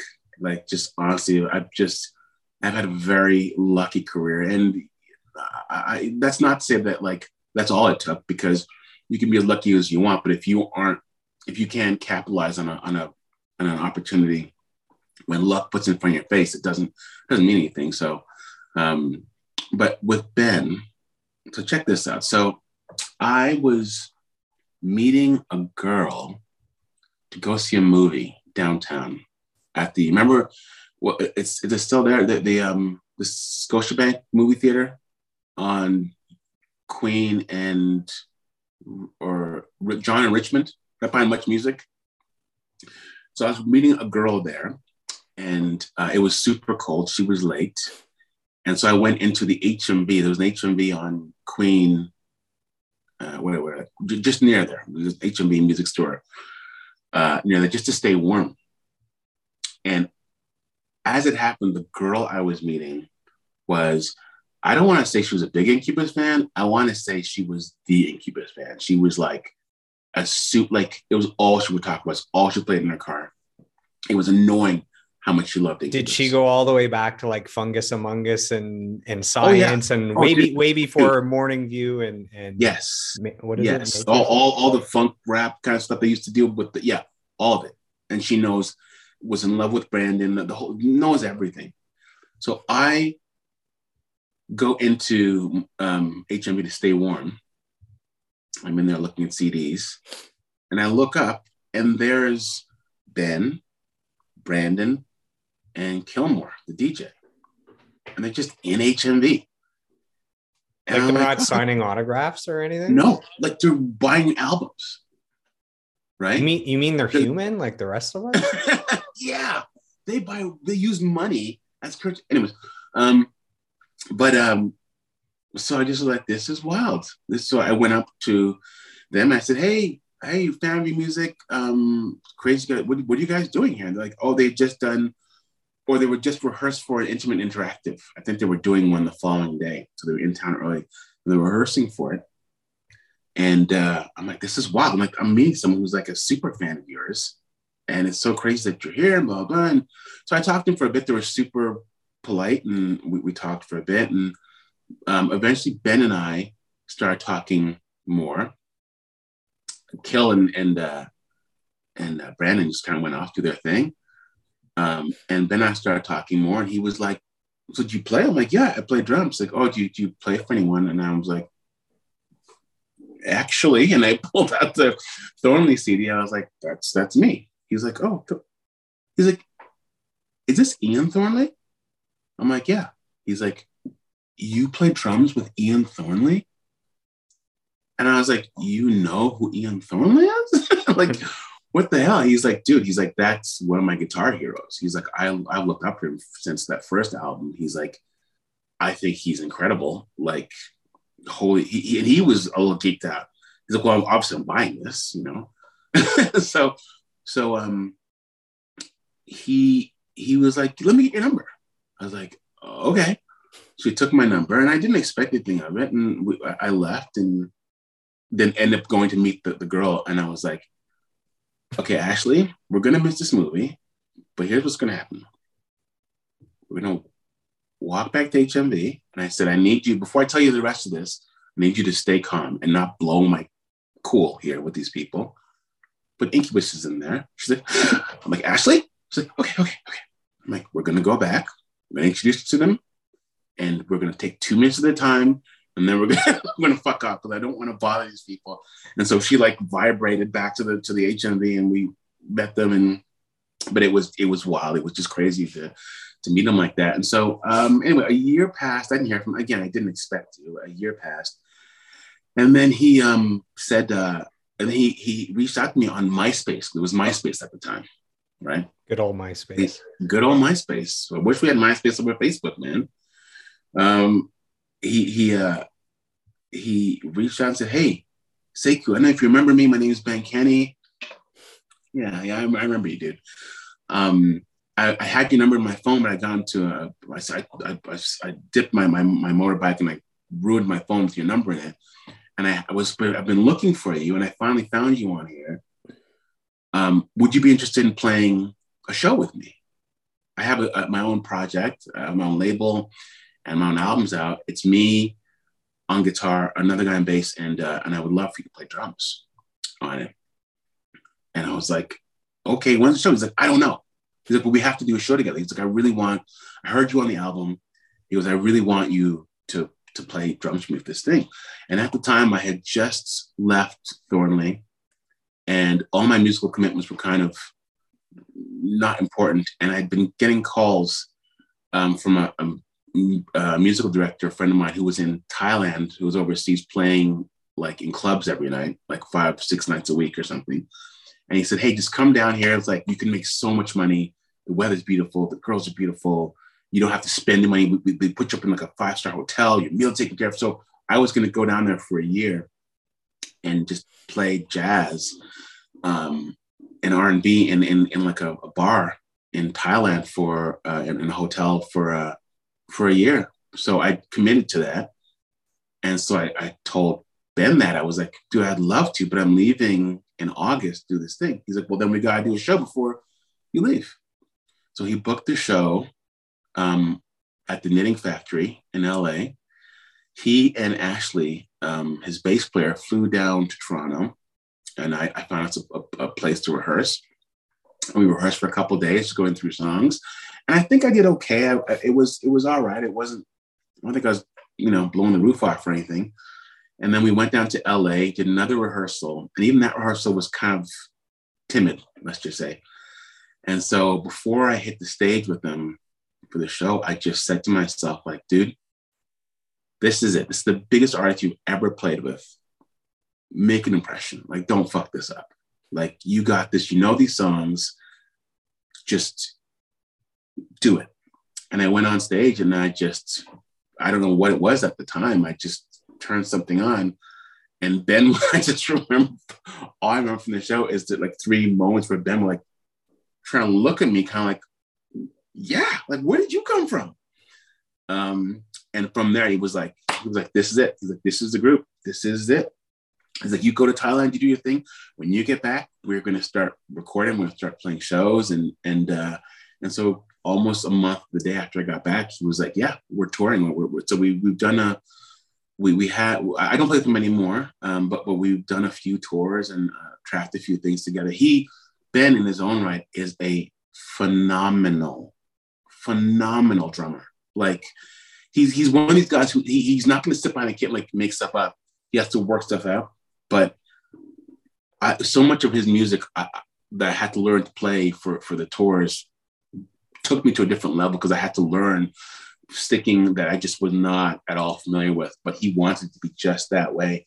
And it was really, really rewarding. So the 3 of us became really, really close. And we did a bunch of touring and stuff. There were always smaller shows because over the years, Incubus is kind of, their notoriety's kind of gone down. So the shows got smaller and smaller, but it was a lot of fun just to play with this guy that people knew from this thing. And I was very proud of the work we did together, And that was the start of a 12-year relationship of yeah, that's right. Playing live with him. And what most people don't know is he was the guitarist for the Roots, and then he was the bass player for Incubus. And then on his solo stuff, he plays everything, including drums. Like, how talented is that dude? Produces it, he's a phenomenal photographer, so he does all the artwork for it. Like, his knowledge of drums so far supersedes mine. It's not even funny. Like, yeah, he's something else, man.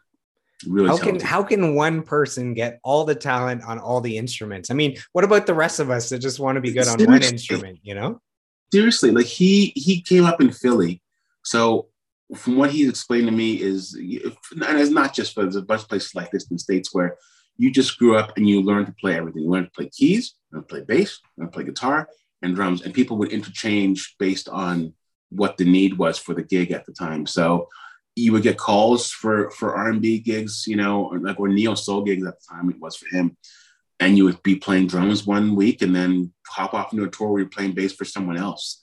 And again, these are, these cats, like, these are all guys who came up in the same time as the Roots and stuff and all that neo soul stuff. So you can't be mediocre. You have to be exceptional at it. So he took those skill sets and transferred them into the style music he was into, which he came up playing more punk and hardcore stuff, but just decided to be really good on guitar and really good on bass and singing. And he's one of those guys. It's really frustrating.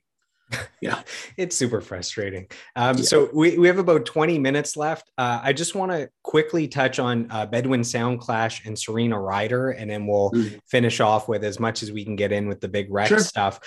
Before those two, we have another fan question. I just want to make sure to get the fan questions in because it means a lot to them that their voice can be heard, you know? So this is a strange question, so do your best and it can be a short answer. So from David Steer, this is the other fan group on Facebook. So they're called Fans of Big Wreck and Thornley. And there's 1,100 fans in there.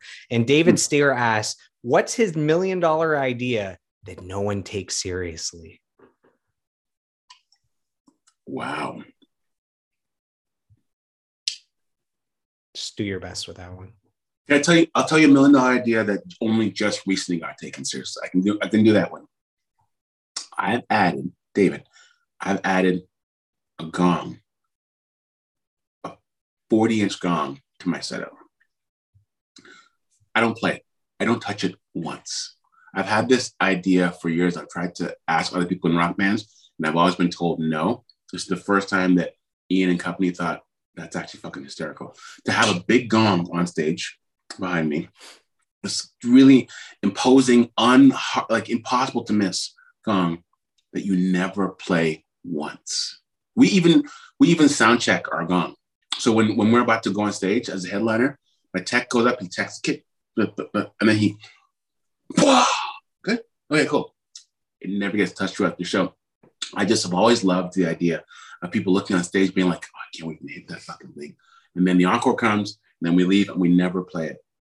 And thankfully, I'm in a band now where Ian and our manager think it's a really stupid, funny thing. So we have this massive thing that we get our crew to load in and out and set up that we never touch. That's my $1 million idea. That's amazing. That's I'm sure a lot of the hardcore fans were wondering what's going on with that, and now they know. Yeah. That's awesome. And hey, fans can't leave after 2 or 3 songs because they got to wait for that gong hit, right? Exactly. So that's too good. So you played live with Bedouin Soundclash from 2010 to 2012. You also played drums on their album Light the Horizon. So that album had 3 hit singles: Mountaintop, Elongo, Brutal Hearts. All 3 of those have very different drumming on it. Like one is like tom heavy. Some of them are like the rims you're playing. And then over to Serena Ryder, you played for a decade, 2012 to 2022. And you started playing with her as Stompa became this like massive single. Right. Yeah. Is there anything that you want to touch on between Bedouin and Serena Ryder? I have all these questions, but all the Big Wreck fans are like, how has he not talked about Big Wreck yet? An hour and 45 minutes in. Yeah, I don't know. The Bedouin stuff was interesting. I just got called out of the blue for it. I guess they were looking for a new drummer, and it was one of those moments in my life where I was, I talked about it earlier, just looking up, looking up, and realizing you've made a certain impression. They told me that when they went to ask 3 different major labels at the time who would be a good fit, my name came up first each time, which I thought was a really good.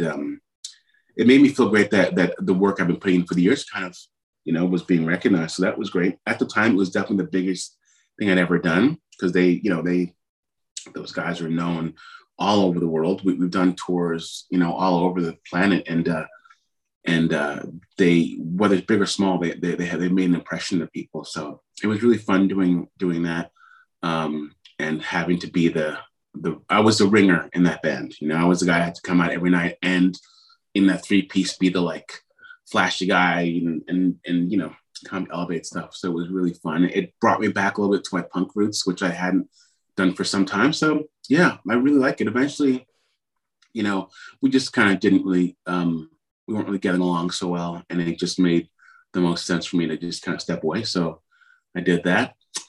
Serena, yeah, I just got recommended for that gig, and I didn't know her beforehand. She had a kind of a decent level of success before Stompa. Certainly not a household name, but I joined when that record was being launched, and yeah, it was wild just to see this meteoric rise, you know, like within I don't know, a couple months, we're seeing massive billboards and sides of highways, and the videos were all over the place, and the shows were just arenas and stuff. So she is a really gifted singer. Like, very few people I would walk on stage and like the way what I would hear in my in-ears of her singing is the exact same thing I heard on the record every time, which was really incredible to see. But she and I really got along super well. We're very close. I don't play with her anymore. I had to step away to the Big Rec stuff, but that was I wasn't on the records for that. Those were mostly drum loops, and her producer at the time played drums as well, so he did the drums in the album. But yeah, it was just so much fun to play through. It was just a way poppier, and you know, just the reason I was there for 10 years is because of how close we were. She calls me her big brother, and she's my little sister, and we feel that way about each other. And it was tough to step away, but Big Rec requires someone who's Big Rec's drummer. You know, it requires somebody who doesn't say no to stuff. And with my schedule, with Serena and a few other artists, it was untenable. So I had to, you know, I made a choice, and this is where Big Rec is, and Serena notwithstanding, you know, but like I will tell people this very, very honestly, maybe a little brutally, but like I didn't like most of the music that I played for a living. And that was fine. It's not my job to like it. It's my job to play it well and make money doing it. So it was just something I would do for a long time. I just didn't expect to enjoy what I played. And it is wild to be in a band now with people who I love. I love each of those guys. I love our crew. I love the music we made together. I love the songs that existed before I came in. I was a Big Rec fan before I met Ian. You know, I met Ian by chance. And you know, so I was a massive fan before he knew I existed. So getting to play those songs and the songs we've written and getting to get challenged every night is I really couldn't be happier. It's the most fulfilling thing I've done in as far back as I can remember, you know. So last year, 2021, you joined Big Rec. You guys have recorded a new album called Big Rec 7, 15 songs. You've decided to release it in 5-song chunks. So you have 3 EPs, 2 of them are out, 7.1, 7.2, and then 7.3 is on the way. Just the way the industry is now, the way people consume music, it's smart to release it in smaller chunks and have more singles available. It looks like the band is always there instead of one big thing comes out and then after 3 months, there's nothing for the next year and a half waiting for a new album. So I think it's a smart business move. We have a fan question from Brandy Charlton, who says, what was the call like when Ian asked you to play with him again, this time with Big Rec? If you got a call, I don't know if an audition came up. I don't know how all that happened. No, it was a call. It was completely out of the blue. Like, so since I left Thornley, you know, Ian and we've stayed in touch. Certainly, we didn't talk every week. We talked a couple times a month as friends, and I think our relationship actually got better after I left that band. You know, we were both in a certain spot where we were pretty toxic to each other back in Thornley. So it got better over the year, just being friends. And January 21, he called me on the blue and said, "Hey man, we are having some problems." Chuck, the other drummer, was having some health issues, and it bled through to that. When they were in the studio tracking, he was having a really difficult time laying some stuff down, and he said, "Would you be interested in coming in and taking a stab at these 15 songs tomorrow?" You know, Chuck's had the song. No time like the present, I suppose. Chuck's had the song for 3 months. The whole band's had the song for 3 months to kind of figure out their parts and things like that. And here I have to come in like the following day and kind of figure it out. So I went in and he had told me, he said, "Listen, there might be a spot opening in the band, but like, I don't want to say that for sure. Just hold. And if something happens, I'll let you know." And then I think after we tracked, I tracked was it 5 or 4 songs the first day? I can't remember. The first day we tracked a bunch of stuff, and then it was like, yeah, it's if you're happy to be here, we absolutely want you here, like for sure. You know, Ian and I have always been massive fans of each other's playing, and so yeah, it just kind of happened that way pretty organically. Like just I tracked the rest of the songs. We were like, again, my performance anxiety was, I don't think he even knows this, but it was at an all-time high when I was doing that. And I did not want to make mistakes. It was a chance to play for a band that I've always had nothing but respect for. I didn't want to let Ian down. The songs were incredible, and I wanted to do right by them.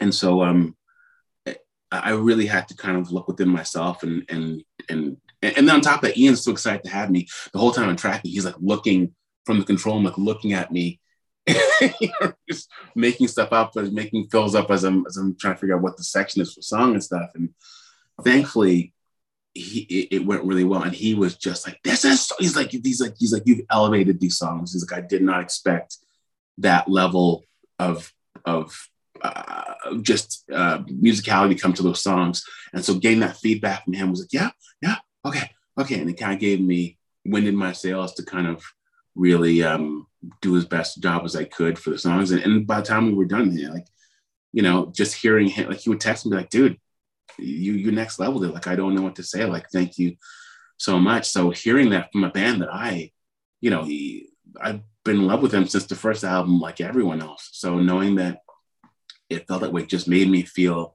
for the first time in a long time, like I really brought something to the table, and I was home. You know, I was really home. So that's how it happened. It was just a circumstance that I just happened to be ready for, and it worked out. So I listened to the 2 EPs, the 10 new songs, several times to really take them in. Man, there's some heavy riffs in there. There's like some amazing playing. There's jams. There's crazy guitar solos.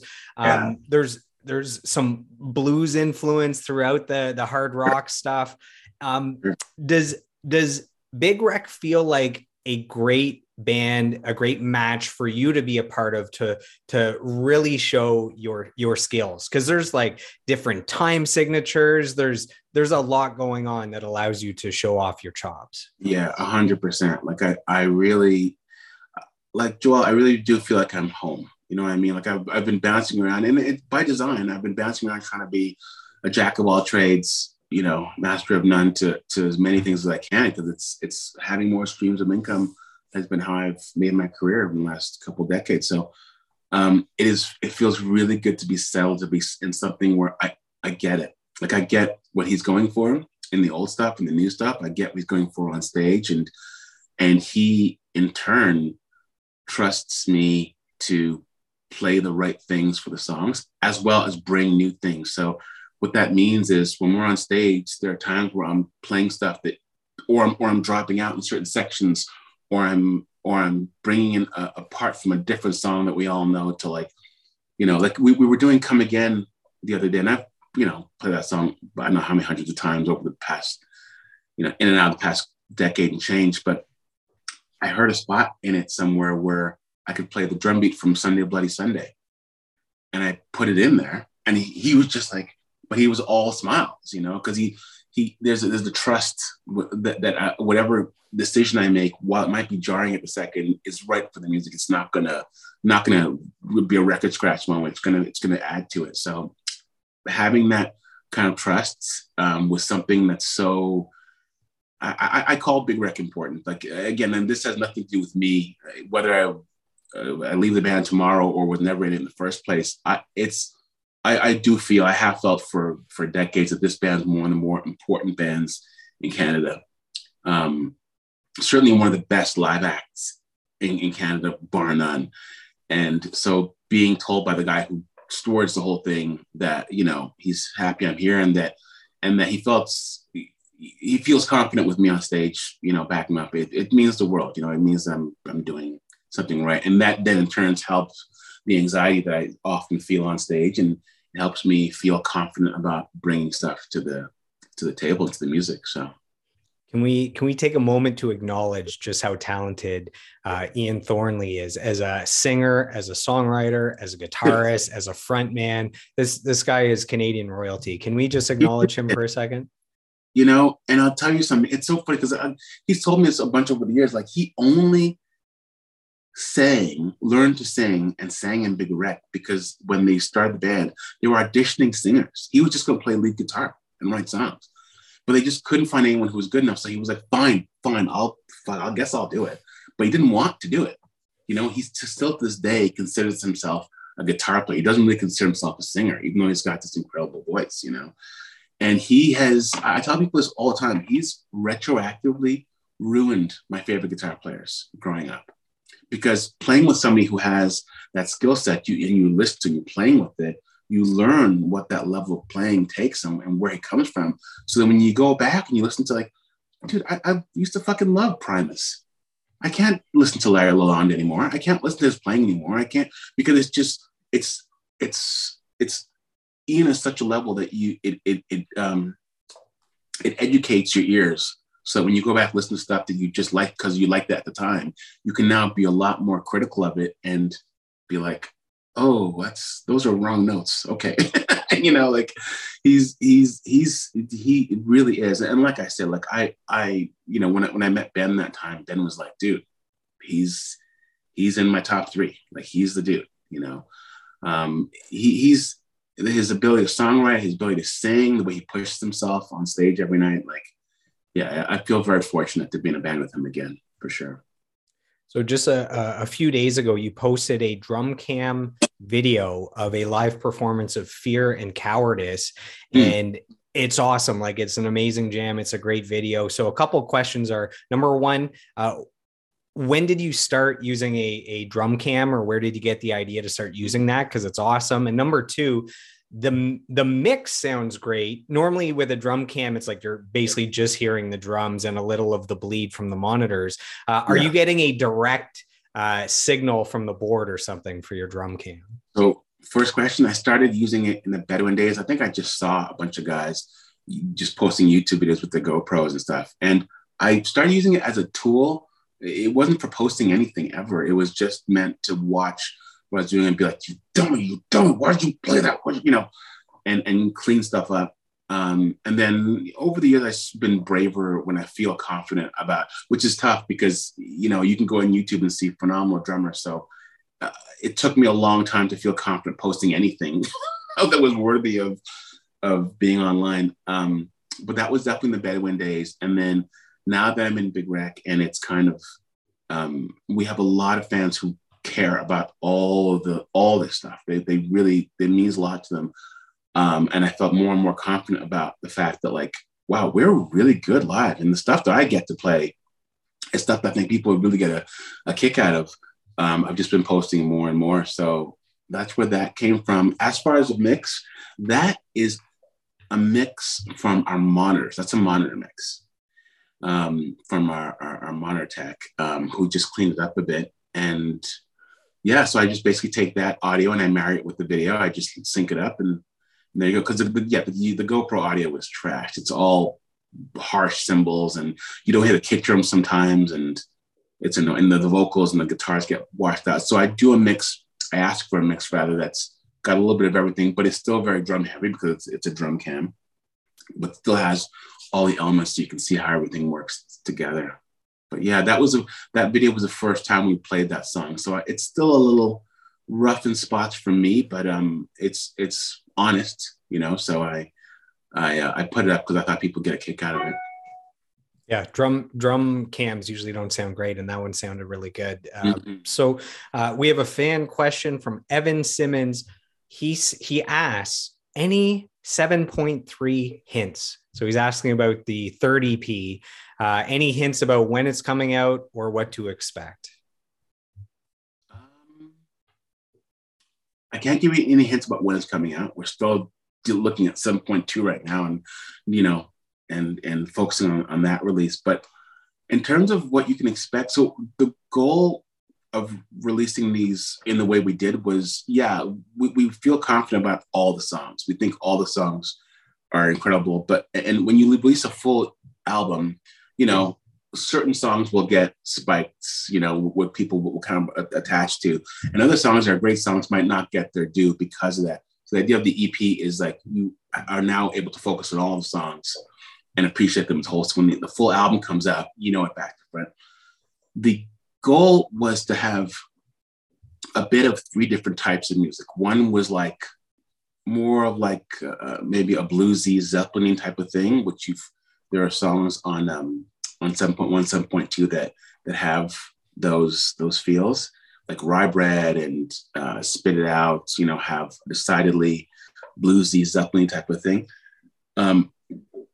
Then to have something more, for lack of a less general term, something more proggy, right? Something with time signatures and more solos and things like that. And then so that, and then stuff that we call just doom, stuff that's just like Bombs Away, right? Like just riff rock, you know? So each EP, we want to have a bit of each of those elements. So that being said, 7.3 will have more of that. We'll have more of each of those kind of styles, but just different songs. That's about all I can tell you right now. Now, I have a quote here from someone that knows all about live audio.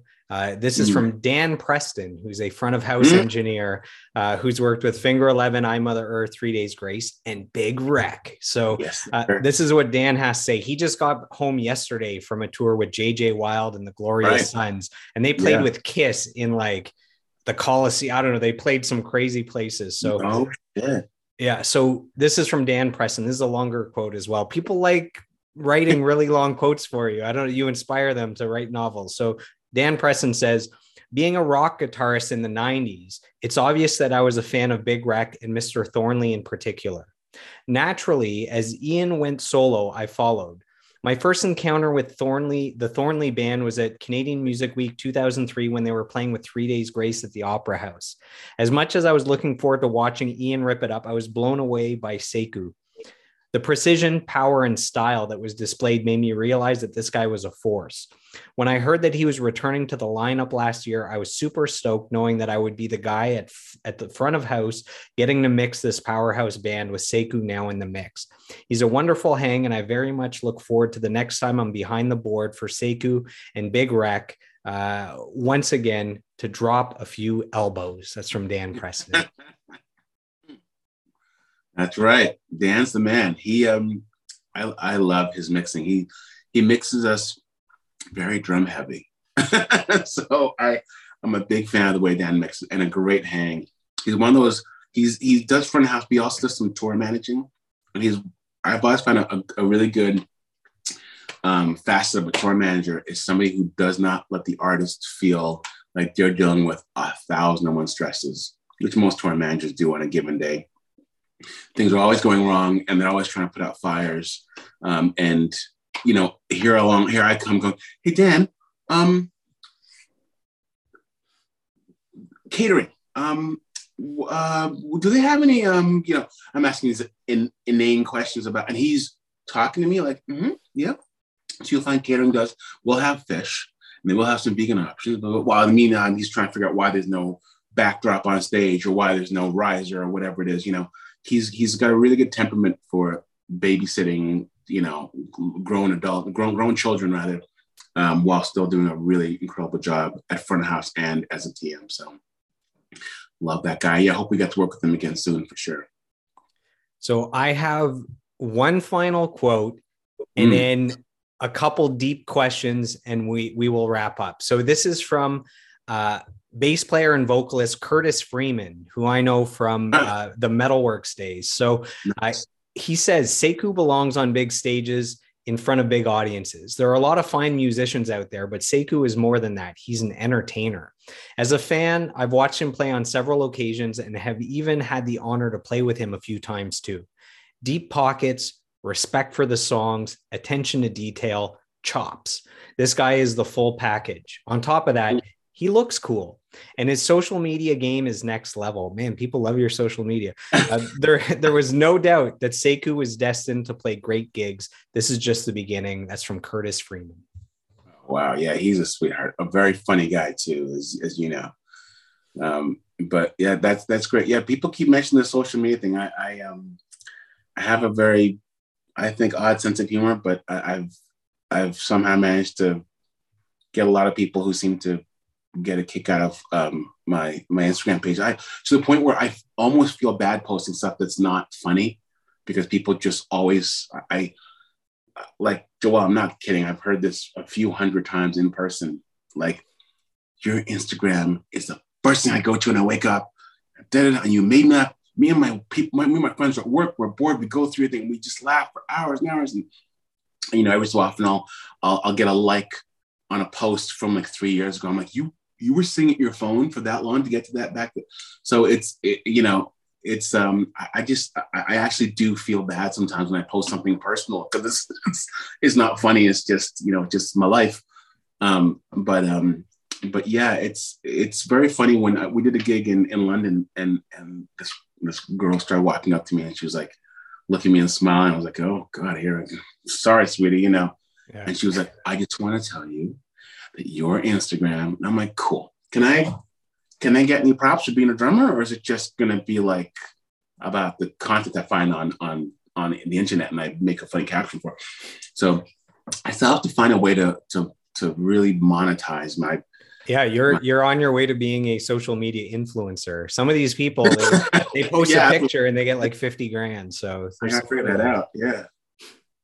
That's all good. So I actually, right now, as I read his quote, I remember the first time I met Curtis here. I was hosting an open mic at Cooper's Pub down the street from Metalworks, and people are signing up, and I see him, and I think he had an instrument with him and he wasn't on the list. And I said, hey, are you looking to play? He goes, oh, I don't know. Like, maybe I'll play. And eventually I think there was still an opening and I go, hey man, like I can get you up right now if you want to go. He's like, oh, okay. He gets up and he killed it. I think he played some Beatles songs and it was like incredible. Like his playing, his vocals, everything he was like a total pro. And open mics, there's various levels of talent. Yeah. And then there's this like world-class musician that just like fumbled his way onto the stage. And that's how I met him. And then he started working at Metalworks afterwards. So wow, that's hilarious. Yeah, he's awesome, dude. I haven't played with him in a long time, but he's definitely one of those guys that like he just there's I have to tell you that there's a connection that you have to have with your bass player, and he when I would step on stage with them, there's a few guys I would play with as great as they were, you have to kind of feel around in the dark where they're sitting, where you're singing, how it works together. And he was one of those guys where it was instant. It was just by the chorus. I was like, oh, I got you. And he was like, oh, I got you.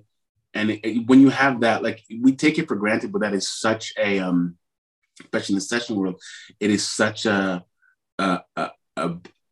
luxury to have somebody where you don't have to have that.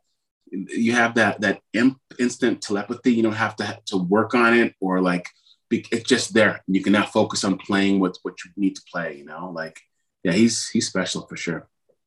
So final 3 questions. The first 2, you can rapid fire through them quickly. Okay. Right. Do you still have some musical dreams in your heart that you've still not achieved that you're working towards? Sure. Yeah. Boy, I'd like to headline Red Rocks. That would be incredible. I've played there once as an opener with Serena. We opened for One Republic there, and I'd heard about it and seen, I saw the YouTube video or the YouTube video and all the other performances and stuff. But being there was like was religious, and the idea of headlining Red Rocks, like looking out from a drum riser on Red Rocks, would be something else. And doing it with Big Rep would be, that it's definitely, when they say bucket list, that's the top. Certainly. Before you add any others, I remember owning a Incubus Live at Red Rocks DVD. And then yesterday I watched, there's a brand new Bill Burr special that's him live at Red Rocks. Anyways, dropping that in now. And then if you have more musical dreams. I know we're running out of time, but I'll tell you a funny anecdote about Ben and that Incubus recording. and I don't know if he wants me to tell us now, probably not, but I'll tell you this. But like he was so stoked about doing that performance. Obviously, anyone is.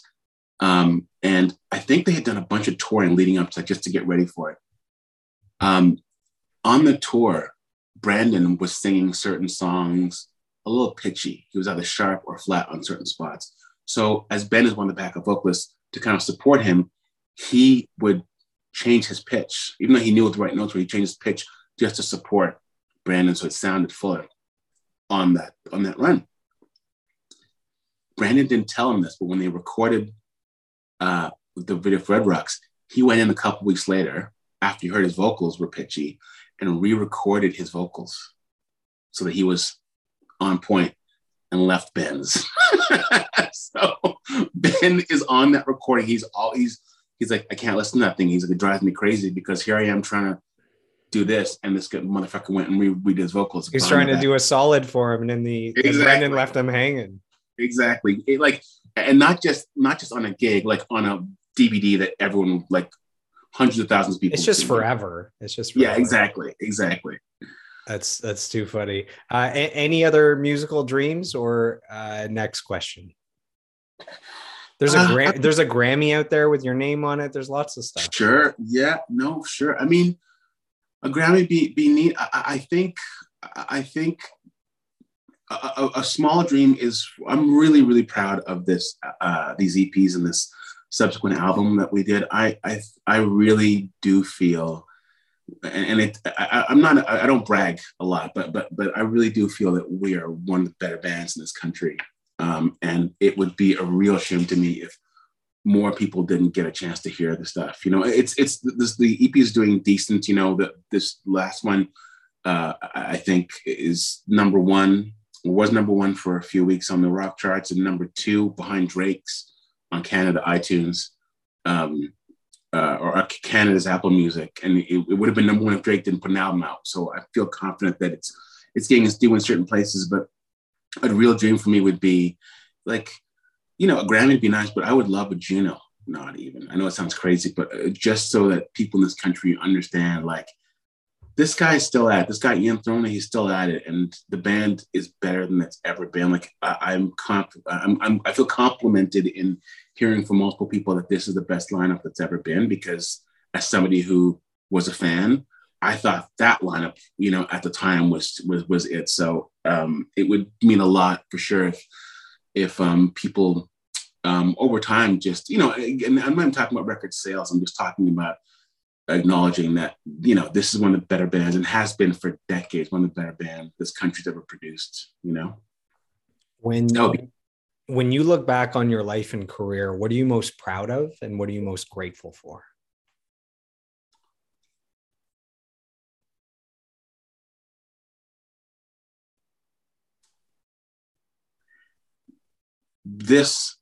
Being in this band is, and these EPs is certainly one of them. It might be top one, but playing in 24/7 Spies was also pretty seminal. Just, you know, and it's not a lot of band that it's not a band rather that a lot of people know about. But for me, growing up, I'll be really quick about it. They were a band. Are you familiar with them at all? Only because I was talking to Darren about them when I was getting the quote. Yeah, for sure. So coming up again as a black rock kid.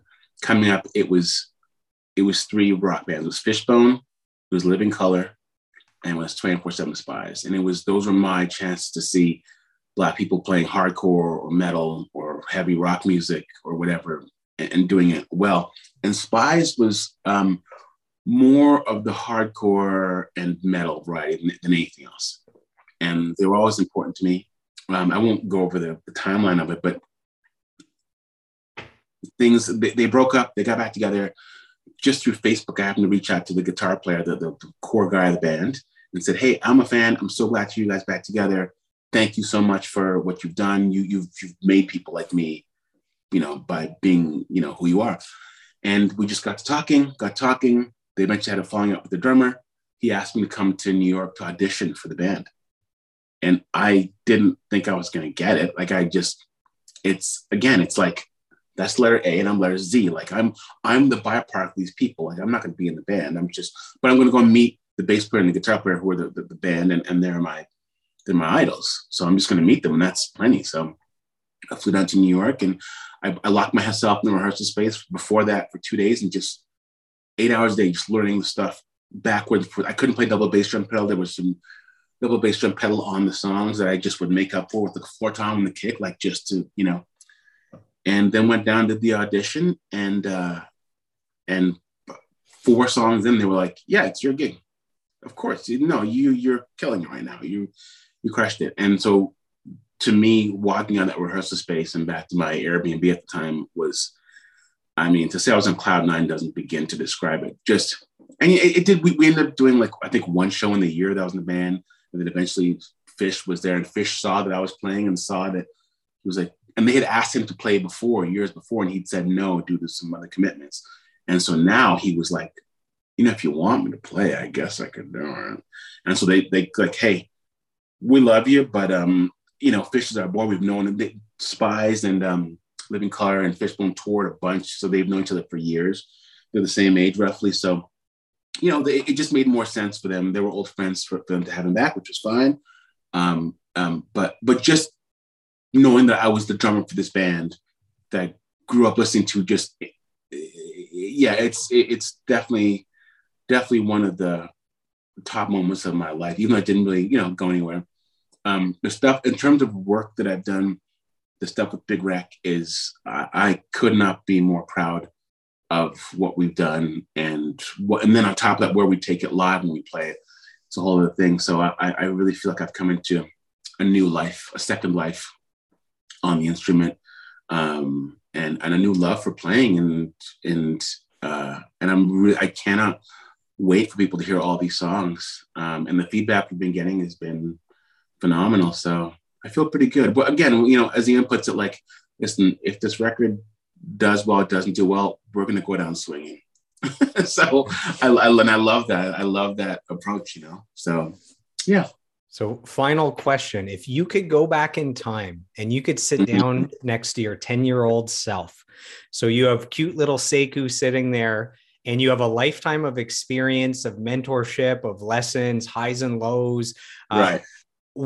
What advice do you give little Sekou to help him through his life? Get a teacher. Get a drum teacher. Get a drum teacher and learn to sing or play piano. These are 2 things I do not do. I do not sing or play piano.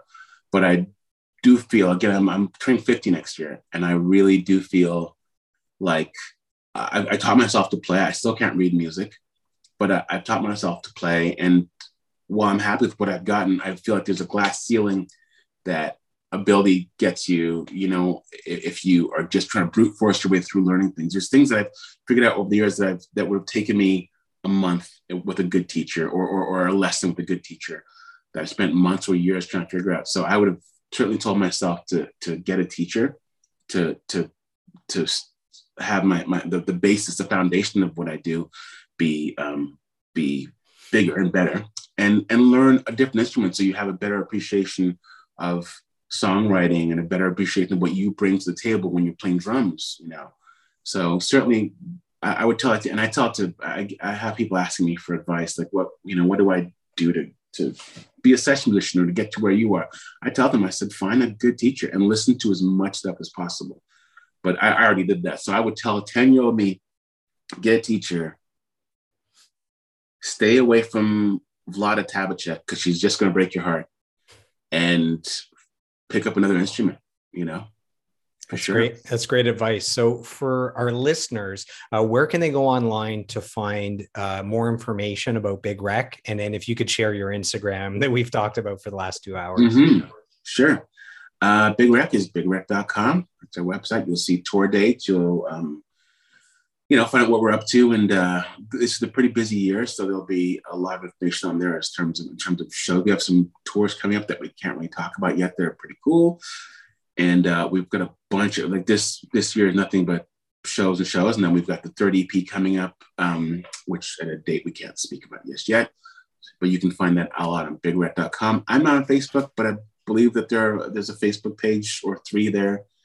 to check out. And then the band's Instagram is Big Rec Music, at Big Rec Music. For me, I am at 40 Deuce on Instagram, FORTYDEUCE, where you'll find a lot of jokes and the occasional deep dive into my drum kit, and or over shoulder drum cams, or videos of my dog. On YouTube, what am I on YouTube? Let me look. What am I on YouTube? Let me just look here real quick. I think I'm just Sekou Lumumba. SEKOULUMUMB on YouTube. I've been posting more and more. I've got a couple videos, just play-alongs. I've got some older stuff on there as well. I'm going to do more videos of kind of behind the scenes of what it's like of a touring band. Certainly us being on the road and opening for people who are headlining, doing festivals. I've gotten some really good feedback from people because we take this stuff for granted that people love seeing the minutia of our day of like, what do you do? So this catering, and then you practice, and then you sound check, and then you get a problem with sound check. And so I'm going to do more of those. And then your bus catches on fire. And your bus catches on fire, as it does sometimes. Your bus blows up, right? So yeah, that happened. I planned to make that video obviously well before that happened. The bus blowing up and the story behind him was a nice way to kind of put a bow on the entire video. This is the tour. So yeah, you can find me on YouTube and on Insta. I'm on Twitter, but I really just retweet other people. I don't really post much. But I'm Sekou Lumumba on there as well.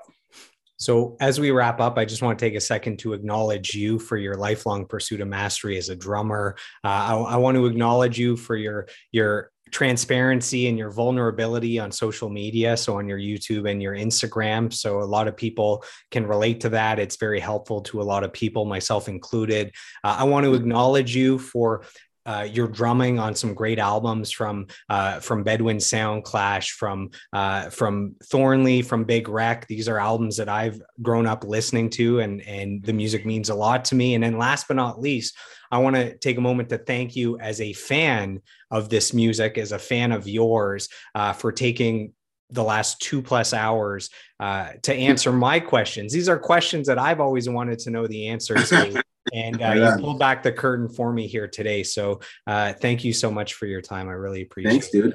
I've done a handful of interviews, and I gotta say, this is certainly the most personal one I've done. You know, I've done a bunch of interviews talking about gear, talking about stuff I've done and stuff like that. But this is, I appreciate hearing feedback from, it's great that you're getting feedback from people in the community and people that I've known for years, because I would never hear this stuff from them ever. So it's great to know that you're appreciated in that way, not just from them, but from you and from the fans as well. So thank you so much. It was really great, and it blew by, man. I'm sure you hear that a lot. It just it flew by.